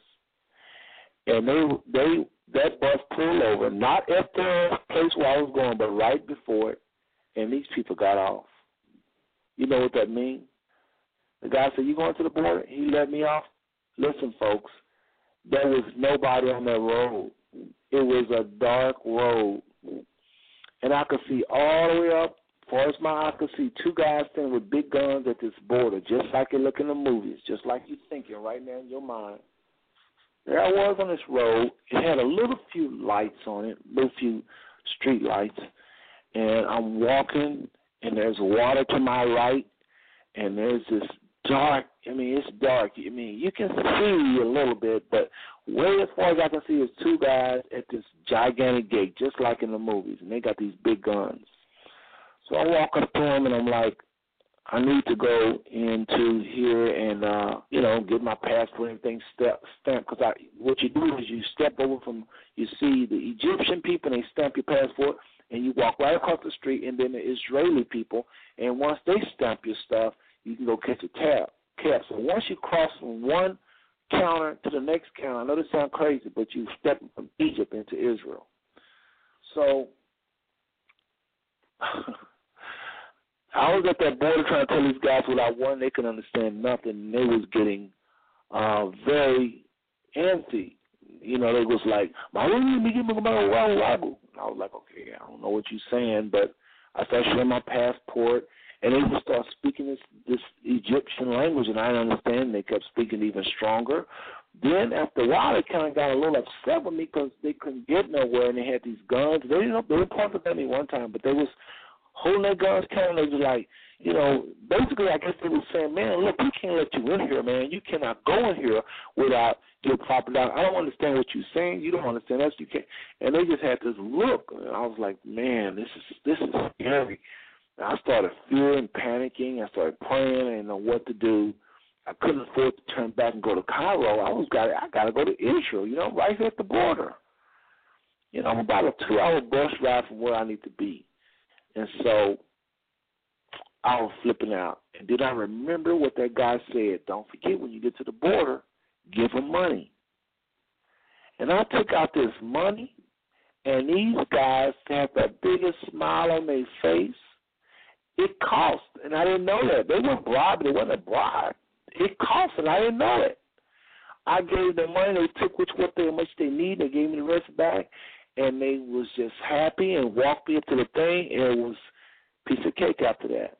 That was scary, though. Remember, the Most High, tonight we're talking about parts of my trip, how the Most High delivered me, helped me, inspired me. I learned a lot. He bailed me out of all kinds. The people I've met, I met a lot of celebrities. I'll tell you about that a little later on. But maybe I'll do next show on Thursday and talk about some of the celebrities I met. But anyway, so we get to the Israel counter. I walked over there. I'm technically in Israel, but I got to get past this little desk, this border, you know. So I'm talking to the Israel guy, and I tell him I'm going to see. Who you going to see? Who you going to see? And I said, well, we're going to see Ben-Ami in Israel. Ben-Ami, Timona? And he just denied it. So I'm upset. I walk outside. I'm panicking. I'm like, oh, man. So I didn't know what to do. I have been denied before. I was denied in Britain one time because I didn't have my passport. That was before they really required passports. But anyway, make a long story short, I flipped out. Here I am, trying to go to Israel. I've just been denied. But the Most High is about to work another miracle when it all said and done, I'm glad I was denied after I finished telling y'all this. So I'm there. Can you imagine what I'm thinking? I'm like, what do I do? And the guy says, you can go, sir. You can go. You got to. So I'm calling the people in the morning because, you know, they have power and they say, okay, we'll work something out, and, you know, and I told them it's a hotel, so it was a Hilton. I think it was a Hilton. And so I went to the Hilton, told them what happened. The Hilton I said, well, can I just spend the night? And they said, well, sure. How much is a room? A room is like $300. $300? I said, man, look, I had $300, but I wasn't about to pay I'm not about to give this man no $300 for no one little night of sleep. I'll sleep out on the bench before I do that. I said, is there anywhere? And I kept going back and forth with the guy, so you got to manage it. Makes a long story short. We ended up giving to him like for $100, just a special rate. Again, that was the Most High right there. I forgot all about that. And I went up in his room, and this room was my goodness. Y'all just don't know how nice this room was. I lay in that bed. That bed felt so great up. So I just went in and said, I'll check this out tomorrow. I called the Mona. Got the Minister of Information or Minister of whatever you call it on the case. Basically, they were looking into it. They called me back. I was in the middle of sleep, and they're going to say, Brother Phillips, we got you cleared. Go back to the station. I said, I'm in the bed. Are you sure? They said, yes, you are clear, sir, to go right now. If you get up right now, you can go through, and they'll let you through. I'm saying, is there any way I can do it tomorrow? I'm so tired. I was dipped in deep sleep. And they said, okay, but we can't guarantee because they may switch people. And I said, well, I'll just take my chances. That's how sleepy I was. So I get up the next day. This is all God. I'm telling you, it's all the Most High. Even me denying them and telling them I'll do it the next day, all this is the Most High because watch about to happen. So I'm going back the next morning.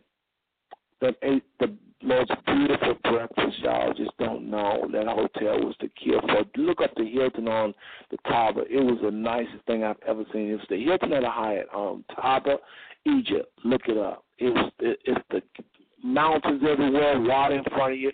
That breakfast, I ain't seen no breakfast laid out like that. And I've been to Vegas where they really had a nice breakfast. They had everything on those plates. And I asked this girl, what's the name of that bottle of water, that body of water right there? What is that water? What is that lake called? And when she said the Red Sea, I flipped out. I said, the Red Sea? She said, yeah. I said, the Red Sea? She said, yeah. Y'all should have saw me. I kept saying, are you serious? She said, yeah. You never been here before? No. I was like, wow. Y'all have to see how beautiful it is. You can Google all this, and you can see it on Google Earth. You can pull up that and see the beauty. Man, that place was gorgeous. And they were saying that they feel like that is where the children of Israel walked over. Honest, that's what they said. It's right there at the connection between Egypt and Israel. They had to come over that water. I was blown away because I was asking questions about that. Folks, had I made it through that night, I wouldn't have saw any of that. So I got a chance to stay in this 5-star restaurant hotel for $100. I got to see the Red Sea. I got to eat one of the most best breakfasts I still ain't none that nice. Nothing can top that experience. That was a blessing from the Most High. Taba, Egypt experience. The next day I got up, went to there. They let me through. Actually, I take it back. They went to counter. They were hesitant again on me. It was like, well, let me check into it. Let me check. And then this girl told me, you know, when he was checking on it, they did let me through. But they gave me a little bit of a hard time, just a little bit. They didn't say you can go right through. They were saying, let me check, and they had me hold it for a while. And when I was home, I was holding for at least 10 minutes, and that's a long time because we don't normally take all that. So the girl said to me, she said, well, you know why they looking at this so hard? I said, why? It's a young girl, young white girl. Just share with me. She said, because y'all come to Demona and you don't leave. I say, what? She say, people come to Demona and they don't leave. I said, what do you mean? She said, they come and they visit like you're visiting, but they decide they never want to leave, and they stay there for years. So I got to Demona. I started asking, is that true? And they said, yeah. They feel like this is Israel. This their home. They like what they see. Ain't no crime. Ain't no people dying and no diseases. And they love it here, and they don't go back. And the authorities hate that, but we feel like we have the power to define, and we feel like they can't do nothing about it. We're the Israelites. I learned that from the officer, female, young girl right there on the Israel side at Taba. Telling y'all, my travels is off the chain. The most I have done, the people I've met, you cannot top this. You cannot top these travels. I'm not saying that we're in competition, but I shouldn't say it like that because I don't mean you can't top it like you can't top it. I mean, all these people, these businessmen that travel here and travel there, I mean, if you don't have these kinds of experience, how will I know that I needed to get denied? I mean, most of the time, if you're a businessman, you're going to have all this stuff set up and you're not going to be denied. You probably miss some things. All I'm saying is, for me, let's just keep talking about me and not other people. Let's keep other people out of it. It was a blessing. A blessing. The next morning, I got to see Eilat. They spell it E-I-L-A-T, but they pronounce it Eilat. It is one of the nicest, most beautiful places. They say it's one of the top scuba diving places in the world for scuba diving. It's right there on that border at the very tip of Israel, south. What is that? Is that south? Right there near Egypt. You got to just look up line. Again, go to Google or Yahoo and just Google Eilat, E-I-L-A-T, Israel. It is the cream de la cream of Israel as far as scuba diving, all that boating is nice as you're going to get in the world right there in Israel. I was able to see all of that. Had they let me through, I wouldn't have saw the Red Sea. I wouldn't have been living in a nice hotel. I never would have saw a lot. So I'm just saying, all these things happen for a reason. Then the next morning, I was refreshed. I had all my clothes was clean. I mean, it was already clean, but I was able to iron everything. I needed that. I need to get bumped. I need not bumped, but I need to get refused. So again, this happened in my travels, world travels. Tonight, we're talking about how I've been inspired, enlightenment on my travels around the world, enlightenment. Okay, and I have not even told a fourth of this, so we're going to have to do a part 2 and possibly a part 3 because I still got to talk about Venezuela, still got to talk about Canada, still got to talk about the Dominicans, still got to talk about Puerto Rico, still got to talk about England, still got to talk about Japan. I think that's some memories there.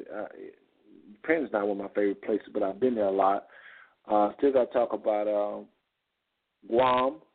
Still got to talk about Brazil. Still got to talk about Thailand. Still got to talk about Spain. Spain was a quick trip, though. So anyway, there's still a lot more to talk about. Not to mention all the places I've been in the United States. Again, this show is to shine the light on things I've done outside of the United States, but inside of the United States, I've been able to do some just powerful things. Like I said, going to the Obama inauguration, a lot of other things. I know some of y'all like Obama, but it was nice to go to one, and I've been to inauguration before. So I'm just saying, lots of experiences. The Oprah shows to kill for. I didn't know I was going to lose my brother. Was able to enjoy my brother we call Putt. He passed away, and he was there on the Oprah show. And even though that's not an international trip, it was nice to have Gail to, before the Oprah show started, try to get people to warm up. And she got this very nice-looking lady and said, go find you somebody to dance with. We're going to liven y'all up. And out of everybody at the Oprah show, Gail had this nice-looking woman to go find somebody to dance with, and believe it or not, she chose me out of all the people. I felt very honored in a vain way. But then my brother was there, Putt, and he knew my wife was going to be upset. So he grabbed Arlene, and he was like the second person. No, actually, he wasn't the second, but after I got down there and the music started, here come Putt grabbing Arlene, grabbed her and brought her down the dance floor for this gigantic Soul Train line right there on the Oprah show to loosen up. That was something. That was local. That was not something I did outside the country. But that was something that was, and we got a videotape of the show, not of the Soul Train line, but we got a picture of the show of us actually sitting up at the top. You can see us. So it's a lot of things like that. Just like I said, the Most High visited me on my travels. Again, y'all think I'm just, but I didn't know that Putt was not going to be with us. I didn't know he was going to pass like he did. He wasn't sick. So it's other experience. Tulsa, or you Bible study, powerful Bible study. Young men that's running with this torch. I'm just kind of finishing this up, letting y'all know it's going to be a part 2 and maybe a part 3. But the domestic, I'm probably have to include that because had so many powerful experiences on my travels, and just in the States for sure. I mean, so much y'all just don't know. So I just wanted to just share enlightening moments on my trips around the world. So we'll keep it around the world for now outside the States, but I definitely want to eventually, probably on the last show, talk about what's happening inside the States and let y'all know what happened in L.A., how, the Israelites I met in L.A., had a white gentleman.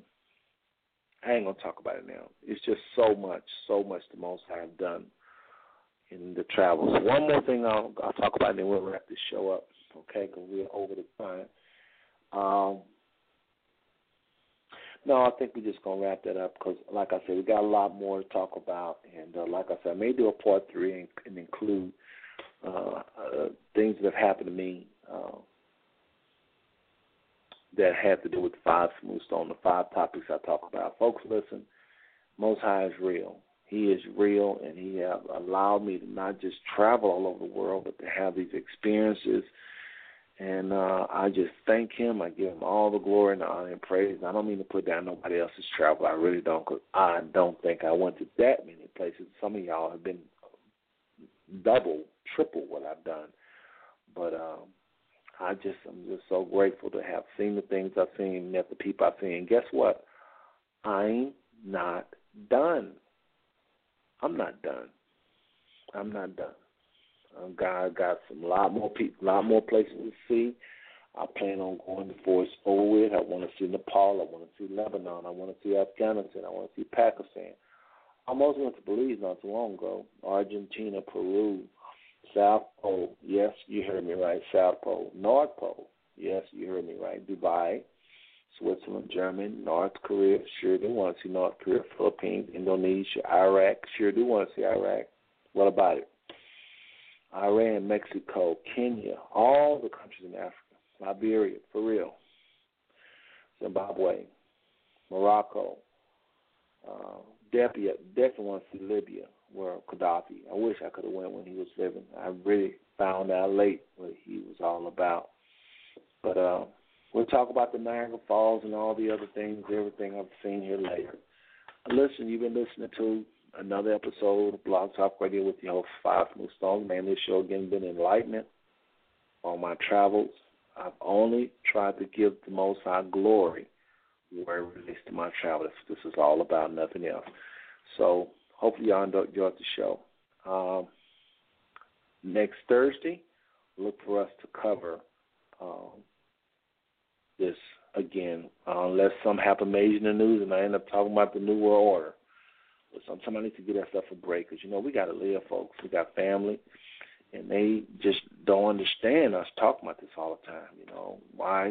My wife, she ain't dealing with this all the time, and some of y'all's wives not either. So we got to learn how to talk about other things. So on a lighter note, I may just go ahead and cover this. All right? So anyway, I'm going to go ahead and end that with a song I think is very fitting. So check this out, and I will hear from y'all on Thursday. All right? Let's see which song we're going to play. Several here I can actually play. Here's a good one. Good night, everybody.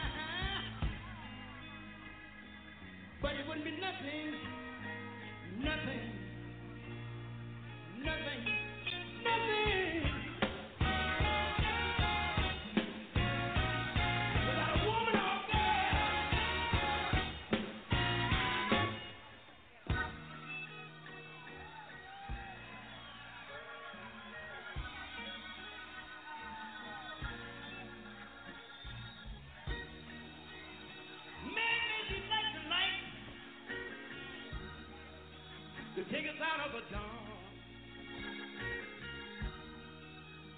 Man made the book of the water,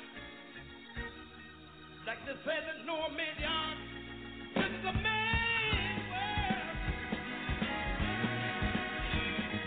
but it would be nothing, nothing, nothing without a woman or girl.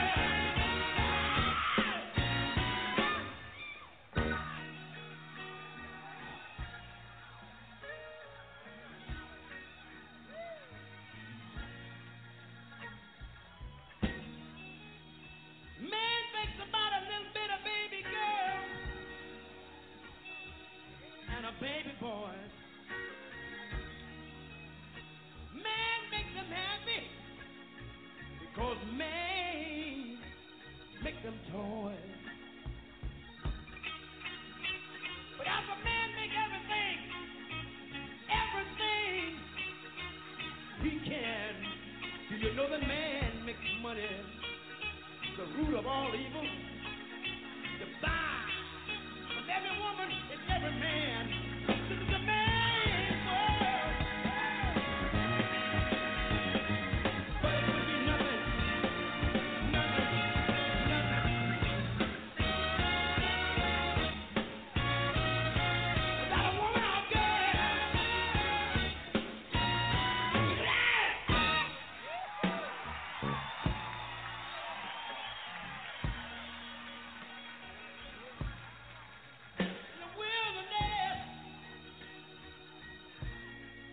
Understand what I'm talking about? With Asia, Nicaragua, and all the things going wrong, and not loving your fellow man. I want to say, he's lost.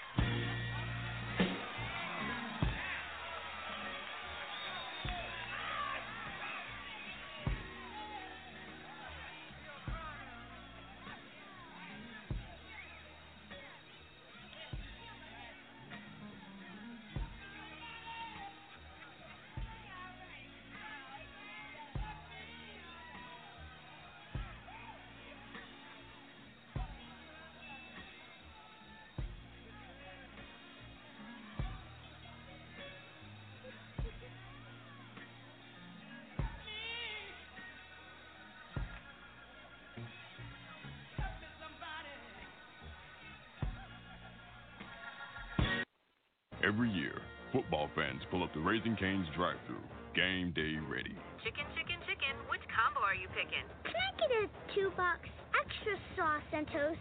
Hydrated, Idaho, tailgate to go. So that's 2-box combos with extra cane sauce and Texas toast, crinkle cut fries with 2 first squeeze lemonades, and a 25-finger tailgate? You nailed it! Raising Cane's Chicken Fingers.